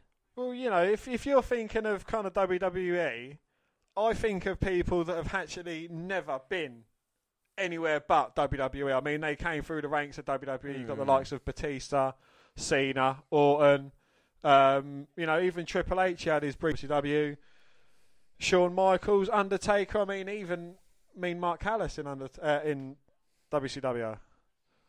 It's weird that you look at someone like Edge, maybe, who's had that distance away and been there. But with Michaels, there must be a reason why Vince McMahon was like, okay, we'll keep putting you in position. The same with Cena. He saw something with Cena. I mean, don't get me wrong. The amount of merchandise and the ratings, I think, as well with TV, I don't think people realise, Cena's on top all the time, and then the ratings go down. You wonder why. I think he kind of paved over a lot of cracks, maybe for the merchandise and the rating sale point during this time as well, Absolutely, yeah. I don't think, if it wasn't for Cena, I don't think WWE would be kind of as big and as globally recognised. I mean, who would The Rock have gone against? Well, who better than John Cena? But even when we go to live shows and they still have John Cena T-shirts, do you know what I mean? Like, that was the kind of go-to merchandise. Everybody was interested in the John Cena top. Absolutely. There was loads of kids wearing John Cena tops. And I think it shows you the kind of the importance that he had to the company. Of course, these two men are going to mat wrestle now, and I think Michaels would come out on top. Oh, all day long. But I think John Cena will still be able to hold his own. He's got the ability to just power out of any situation. And even these two men having a match. God. Shawn Michaels just run into a huge clothesline from John Cena. And that kind of sent Michaels scurrying back to the ring ropes and kind of reevaluating his choices. I think this helped Cena, like I said, another WrestleMania event against an experienced person, getting that in there and trying to build up upon it. You talk about kind of greatest rivals. This is not looked at upon as the greatest rivalry between the two, but if you're going to say who was John Cena's kind of greatest rivals and who was Shawn Michaels, then I think it just shows you kind of the experience of both these two guys. Everything through the past maybe 30 years of WWE has gone through these two, in a crazy way. And saying that, you say it goes through these two. I mean, it's kind of John Cena's going through this. I mean, you think of his last few WrestleMania matches. Starts it off against the Big Show, seasoned veteran. Against JBL, seasoned veteran. Michaels, seasoned veteran. Who was he the year before? Kurt Angle, seasoned veteran. And then Triple H, veteran. So they're all kind of, and then he became, and it's kind of the building that they had with Cena of actually becoming kind of the guy. There was so much resentment at the time for Cena, and it seemed weird that they kind of do it. But I still think he's, let's talk about underrated. Absolutely. Well, I think he's underrated in the wrong eyes. I think the people that underrate him quite a lot are the people that really shouldn't. Yeah, I think that is right. I think Cena's giving, like I said, a lot more. As Michaels making sure he doesn't get counted out. HBK springboard moonsault and kind of lands over the announce table as well. Well, and Cena's back got punctured against the tail. John Cena certainly wearing the wounds of that one. Better angle there. And I mean, you could argue that because of these two matches, or the main event matches that we've seen, the brand extension actually worked, because from that, you got a superstar with Cena, who kind of started on SmackDown, went to Raw, and of course Batista on SmackDown. So it actually has helped out the future a little bit in that way. I think it's helped, and you've kind of got the ECW moulding of CM Punk, Bobby Lashley. They're going to kind of emerge over the next few years as well to be dominant forces.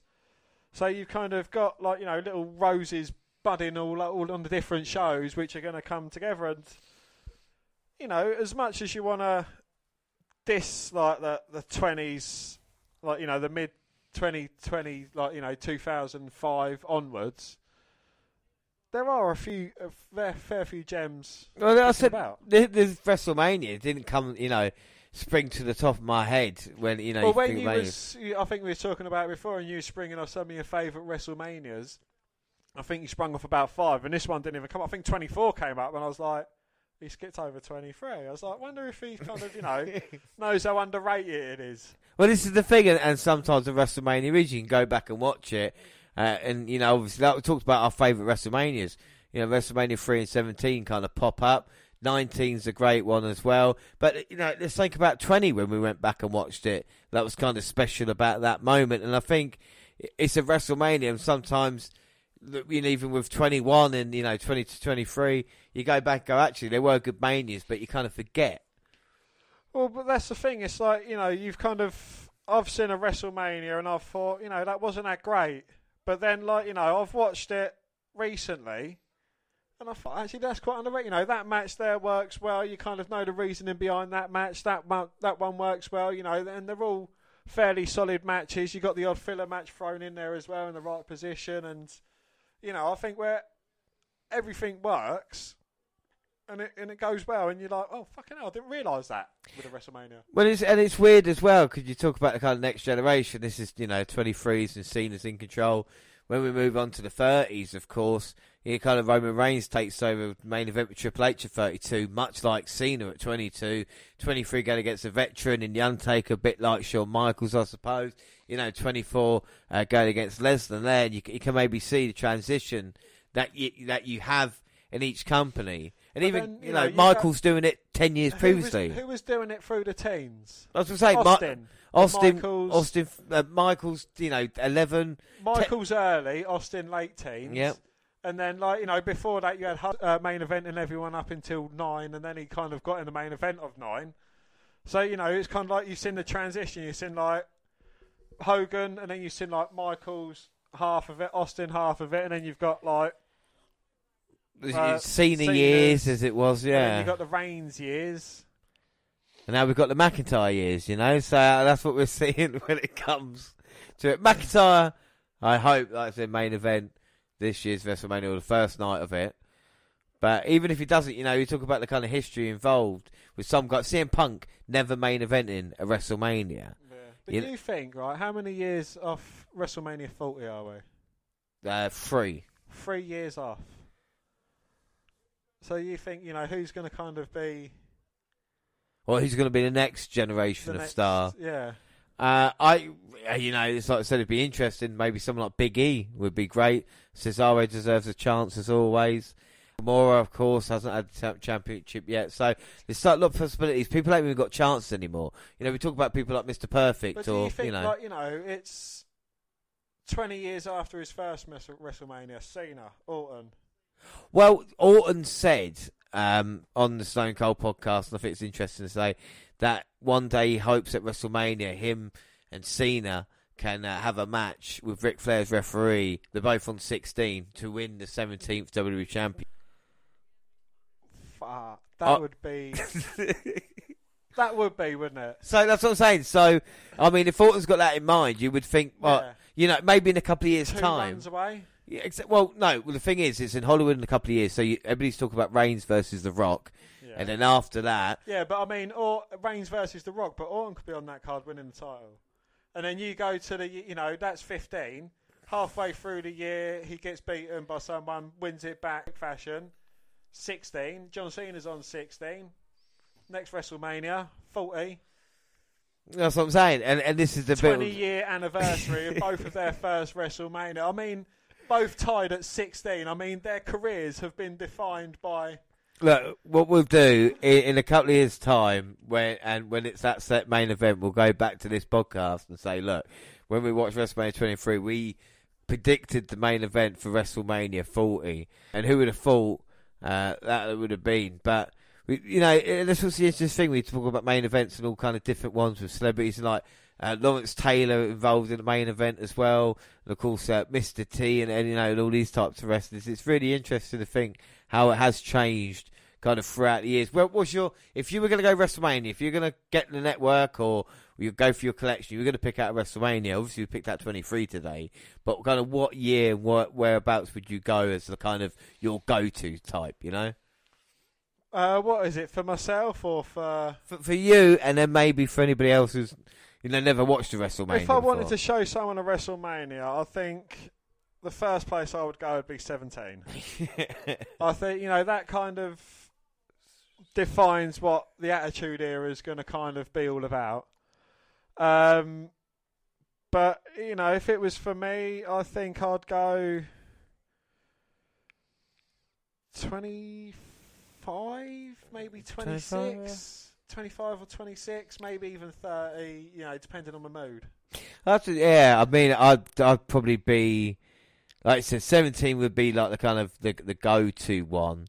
And, like, I think 3 is the spectacle to kind of show where it was. 3 to 17 to, like I said, maybe 30 would be quite nice because then you could just show it. I think 31's quite a good WrestleMania as well. In this main event, it's been quite even until Cena was against the turnbuckle. Michaels came running in, as you saw, hit the ring post, busted wide open. Michaels does love to bleed. We talk about that. We don't see blood anymore. Does that hamper WWE wrestling? Because we have seen blood recently in AEW, and that has added to the story. I've always said with blood, I think if it's the right place, the right time, the right match, and then it's worth it. But if it's just blading for the sake of it, I mean, I think it works in this match because, you haven't got chair shots, you haven't got table shots, you haven't got high risk manoeuvres.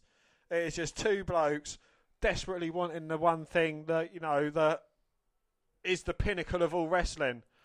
And it shows with these two guys as well, with their facials, with their mannerisms, with the way they're acting as well. And I think the blood kind of acts to it as well. It's like, it's not just a wrestling match. It's not just a throw into the ring post. It is a throw into the ring post for the WWE Championship. So you want to do it with that extra vinegar. You want to bust them open.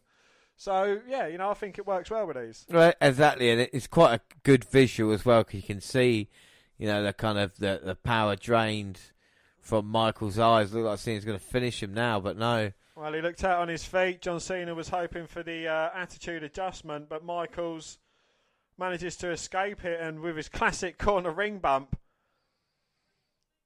ducks a shot from Cena. The referee flinches, ducks Michael's super kick, and catches the referee square on the face. I think that one was a beautiful sequence between the three of them. Without a doubt, Mike getting the, like I said, the old sweet chin music.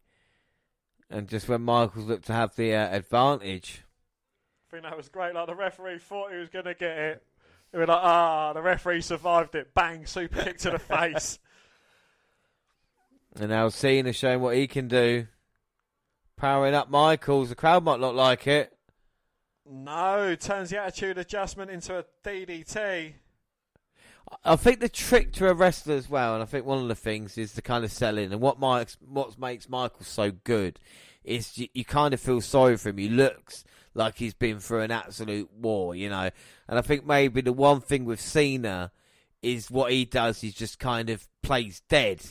I think, don't get me wrong, the fans can get behind a Cena comeback, but I just think with Michaels, it's just like you said, the little nuances, the little kind of things that he's doing, even like now, kind of checking himself, regaining his bearings. Sponsored by Zen. Yeah, where John Cena's just played in the same position all along. Like, you're focused on Michaels, like, he's, I'm fucking bleeding. It's like he's just come to. He's like, he's been concussed all this time. He's just woken up, and it's like, right, I'm going to fucking have him now. Yeah, exactly. And you can see that he's angry. Referee's down. He's going to take advantage of it.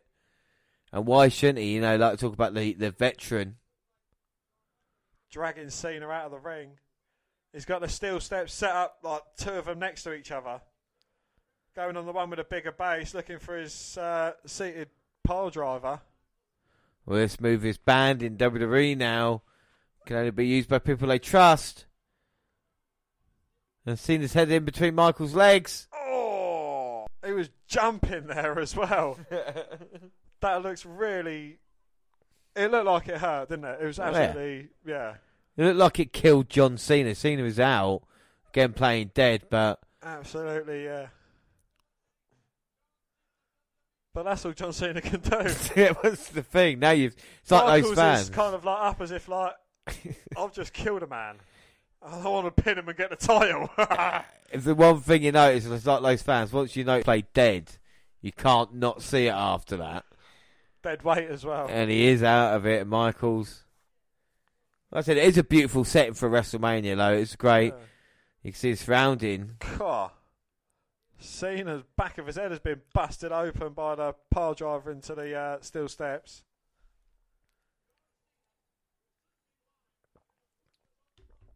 And Cena in big, big trouble. Plain dead. But You're a dickhead. It's like the glass has just shattered in my head and it's kind of like smashed the illusion. I thought he was a great wrestler. You know, and I haven't even looked at the bloke in the pink shirt and the woman in the green shirt for ages. Oh, here we go. Referee comes running down to the ring. Come on, Chad. Michaels into the cover. 1, 2, no! Oh. Just a 2 count. 2. Well, Michaels cannot believe it. He's flabbergasted by the fact that Cena got the shoulder up. Michaels wondered, what else can it do? I mean, a pile drive on the stairs don't put you away. Nothing will. Nothing will. I mean, Super Cena.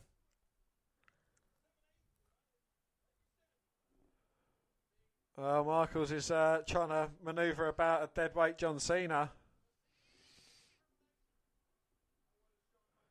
Struggling to get to his feet. Irish whip reversed by Cena. Flying elbow by Michaels. Normally followed by the nip up. Well, this is the old Shawn Michaels. You can see that look in his face. Blood, sweat and tears got him to this moment. Mr. WrestleMania. Cena not moving. Shawn Michaels just kicking him into position. Looking to drop that famed elbow from the top.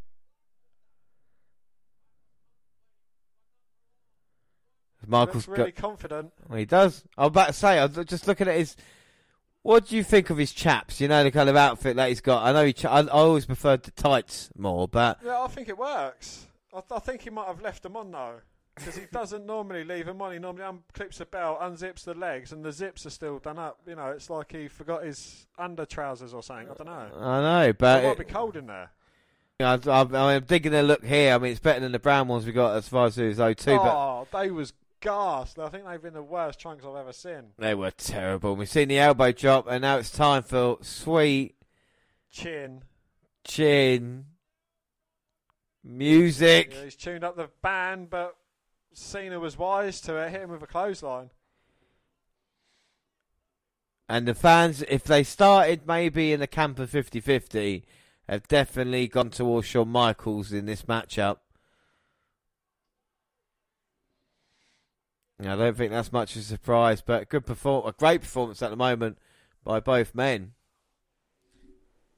It's kind of like the forgotten WrestleMania.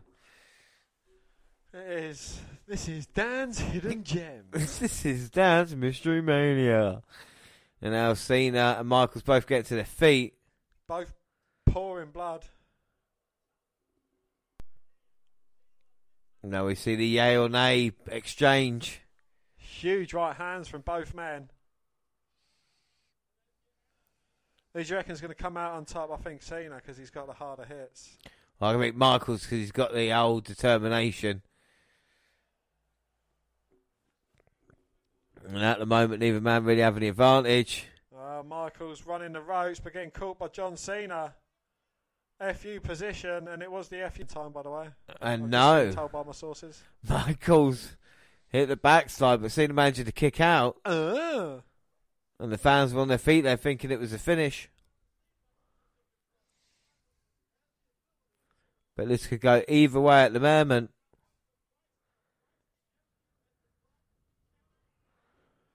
Huge chop by Michaels.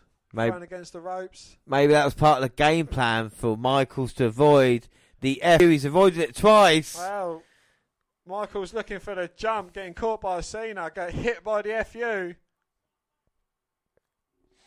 Cena unable to capitalise on it straight away, though. Well, he's just taken too long now. Michaels has had he's had at least 10 seconds to recover. Only a pedigree can keep you down for that long. 1, 2, no. Michaels managing to kick out. Well, we kind of knew it. A good catch by John Cena, but just too long. Too much energy expelled on the move to take advantage. But he's got a weakened Shawn Michaels in front of him. And you can see him talking a little bit of smack now as well. He's going to finish Shawn Michaels off. He's going to take him up to the top. Oh, he's not going to deliver a Super AA, is he? Or Super FU? Well, if the regular one don't work then, but I think that's what you got to do. The same move but higher. Well, this is the thing, isn't it? You know, like, it's the way it works. It's Cena now looking to get Michaels up. And this will be the end. Yeah. Shawn Michaels, though, is the end may be near. Fights out with everything he's got. Right hand to Cena, knocking him off. Now Michaels just trying to recover on top, hit an offensive move. Oh, looking for a crossbody, but Cena rolls through. And look at the power. Cena. And look, with literally no effort at all, up onto the shoulder. And FU, but Michaels rolls through, lands on his feet, misses a super kick. Oh, tries the STFU, but Michaels fighting off. Cena goes for the leg again. Michaels fighting. Cena keeping the grip. Still not managing, but rolling through by Michaels. No. Well, couldn't get a job done. Both men still in this. As the main event now, feels like it's heating up towards the closing segment. There's a man in the crowd going absolutely livid. There was one that went mental early when Kennedy won as well. At least they're emotionally invested in the matches. Absolutely. Yeah. You know, can't argue with that. Even if it does make them look like crackpots. And now Michaels with the Insecurity attempt missed. Cena with the STF locked in. Well, it made his best friend tap out a year ago at WrestleMania. And I think the other member of DX is going to tap out here tonight. Cena giving it everything he's got, trying to get Shawn Michaels to tap. But if you know Michaels, you know he'll never give up. He'd rather pass out than tap out. He might not have a choice. Michaels fading fast. Oh, just rope is just... Oh. He manages with one last gasp to grip the bottom rope, and the referee had to drag Cena off. He was so invested in the STFU. He had to kind of calm him down, get him out of his zone. That referee's incredibly strong to manage to put around Cena like that. Oh! But the referee distraction proved well for Michaels. Cena just turned round into sweet chin music. But HBK unable to get the immediate pin on it. And again, taking too long. Only a hand across, I don't think it's going to get the job done. But Michaels has no energy left. Technically got him covered there. Well, referee should start counting. Come on, ref. No, quite a fast count from the referee as well, but Cena managing to kick out. Does that nullify the false finish that they waited for so long, or is that just a part of it, you know? I think it's a part of it, you know. These guys have expelled so much energy that they've managed to hit the trigger on their final move, but they're just so exhausted they can't quite get across. And when they do, their opponent's rested for a few seconds too long and they can't get a full cover.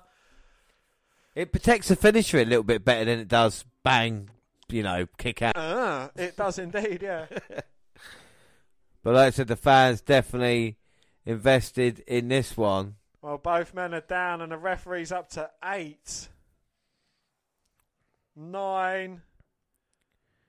Oh, and Michael's up to a vertical base first. barely. And now Cena just trying to find his footing as well. Both men supporting the other. Well, that's what they do as a tag team, but they're hoping to support each other to take the other down. What a war it's been between the two. One last shot maybe will get the job done. Michael's trying to look for distance, but Cena's the one going for the FU. No, drop toe hold, STFU in the middle of the ring. There's nowhere for Michaels to escape to. Well, Michaels has tapped out of Mania before. Well, I think he might know a lost cause. Well, there's nowhere to go. Middle of the ring. No other option. Michaels has got no choice. Can't break the hold. Scratching and clawing away, but eventually he taps and relinquishes his opportunity at the WWE Championship. John Cena, still your WWE champion there, beating Michaels by submission. He is beating DX, made them both tap out in the grandest stage of them all. So tonight, Undertaker completed Evolution. Yep. And John Cena completed DX. Yes. Both men put on a hell of a performance in this matchup. It's one of the forgotten main events of WrestleMania. What were your thoughts of this matchup? I haven't seen this WrestleMania in ages because after watching it probably about 50, 60 times, I got bored of it. And, obviously getting in there, explored other things. This is not something I've come back to. Haven't watched it in about 6, 7 years. And I've got to say, it still stands up. I actually enjoyed it. There wasn't any boring moments in there. I know the filler matches weren't the greatest, but, they weren't that long. There was 10 minutes most. It was harmless. It was just kind of like a way to catch your breath and then reset for the next match. Yeah, and then the main event on top of all this as well is kind of one, like I said, on about, and it's a hell of a performance by Michaels and Cena. Everything's to put Cena over. I think he's very thankful at this. This kind of solidified Cena. We talk about wins and losses earlier, maybe not being important. Cena's win here is maybe as important as anything else because it solidifies his position as lead guy. So do you think that's something that differentiates what John Cena and what Batista both meant to the company? The fact that Batista's using it to drop the title Taker, where he could have easily have gone against someone else and Undertaker could have had his streak match against someone else and he could have won the title a little way down the line. Whereas John Cena, he's kind of been elevated over an old dog. Yeah, well, the thing is, Dan, there always needs to be a number one, There always be one guy. There can't be two. Yeah, there could be great feuds, but there can only be one. And I think John Cena is that man. I think we've seen it with the kind of the performance and the stuff that he's been treated about the past 10 or 15 years. But after a performance like that, how can you say he's not worth the time and effort? It delivered, Yeah, again, I've never been in the I Hate John Cena fan club. I respect everything that the man does for the company and for all the fans as well. What would you score that out of 5? That main event? I would have to score it 4 3/4. I think it was match of the night for me. I think both guys, they put it out on the line. They both had a crimson mask, but it was the good kind of crimson mask that they both. It was at the right point in time. It was for the right thing, not something ridiculous. The right man won. Kind of like cementing his status as top guy. He's kind of just overtaken the Mystery WrestleMania here. In Shawn Michaels, and kind of like the torch has been passed, so to speak. Yeah, well, I'm going to give that match a 4 out of 5. Like I said, it was quite incredible matchup, and this is one of your favourite bits as well. You always like that, don't you? I do like this as well. Like Shawn Michaels, he's kind of shaking his head, walking away from John Cena, like I'm not passing the torch just yet. I'm not done. I'm not out. And, these two guys are meant to be tag team champions together. But you can tell the kind of respect that they've got. Yeah. Unbelievable there. So, Dan, we've got the match of the night. My match of the night will be Batista versus The Undertaker. Incredible. Who's your MVP of the night? What person impressed you the most? I'd have to say my MVP was MVP. MVP and Lashley. So the Hurt Business was my man of the night. Can I have that? Yeah, I'm going to say Umaga because I think he really, really impressed in that match with Bobby Lashley. So I'm going to say he probably got it for me. What would you score that out of 10? Overall ranking for WrestleMania 23? I would say it was a solid pay-per-view.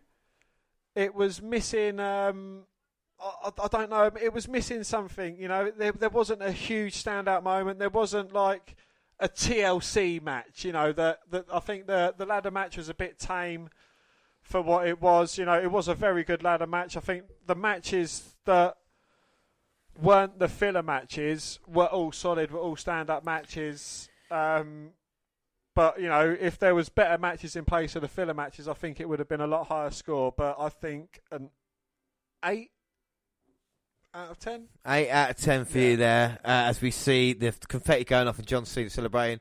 Of course, the end video as well, which you don't see at Manias anymore that much. My final score for that will be an 8.5. Like I said, to have a trip down memory lane like that, really, really enjoyable. Went really quickly for a WrestleMania. For a 4-hour event, flew by. Absolutely, yeah. It was completely organic. You know, I don't think anything was longer than it needed to be. No, I don't think that. I think the main event matches, 3 kind of main matches, paid off. I think it worked out perfectly. So that is it for, like I say, for us for WrestleMania 23. Before we go, don't forget our follow of the week is LIS Move. And don't forget social media, Twitter, I'm at the WNR340. You're still on Twitter as well, aren't you, Dan? Yes, I am. I'm at WNR Dan. Yeah, we're also on Facebook and Instagram, across the Google platform. Send us an email to WNRpodcast@gmail.com. YouTube, WNR Podcast, with all the latest clips and podcasts at the same time on YouTube as they do SoundCloud. On your phone. And of course, Spotify and iTunes, where you can download, subscribe, rate and review. There, that is it. Our next episode is NXT Update with Monty, and as we watch the end of this crazy event, Dan, you know, if you were to pick a moment in this one, look at all about the Money in the Bank, the kind of the sick bumps that they took in this as well. MVP Benoit, which I think may be a little bit underrated. The Slam heard around the world. What moment later on are you going to be thinking about from this event? I think it's Edge's bump through the ladder. That is probably, if anything's going to stick with me from this pay-per-view, I think it's going to be that. Yeah, I think without doubt. I mean, the thing with this pay-per-view as well is that it had a lot of moments that, like I said, we've forgotten about. That bump off the ladder to Edge was kind of incredible. I think the moment, you know, the Heather said that we get talked about, it does get remembered a lot. But I think the World Heavyweight title match was the kind of incredible moment between these two kind of big guys in Batista for The Undertaker, and having that moment, The Undertaker kind of winning the title back as well. It was nice to see Austin getting a few kind of stunners in, you know. I think that kind of worked out, and of course the main event delivering as well. So will you be doing Mystery WrestleMania next year, do you reckon? You'll have to wait and see, won't you? Well, there's a lot coming on the WNR Podcast, like we say. Dan will be back for the Hall of Fame special. That is the start of WrestleMania week. Hall of Fame. Yeah. Bam, Ba, ba, ba, ba. Ba, ba, ba, ba, ba. Yeah, so the Hall of Fame, and then Thursday we'll do the Road to. Of course, we'll be joined by Jack Siller to look at Raw and SmackDown before WrestleMania, which happens Saturday and Sunday. And then Saturday night we'll bring you NXT TakeOver, Stand and Deliver. A TakeOver so big, Dan, they're doing it over 2 nights as well. That's Wednesday and Thursday. And then, of course, the following Wednesday will be Jaxie joining us again for the 2 nights of WrestleMania action, which should be quite incredible as well. And then we're going to catch up with AEW and Impact at the end of the month as well. But of course, we've got the anniversary coming up, so that is something to look forward to here on the WNR podcast. But Dan, also, I was going to say to you, it's the anniversary, 20 years since Invasion, coming up soon. And of course, we've enjoyed this watch along, but maybe with Invasion, that's something to look at. Maybe.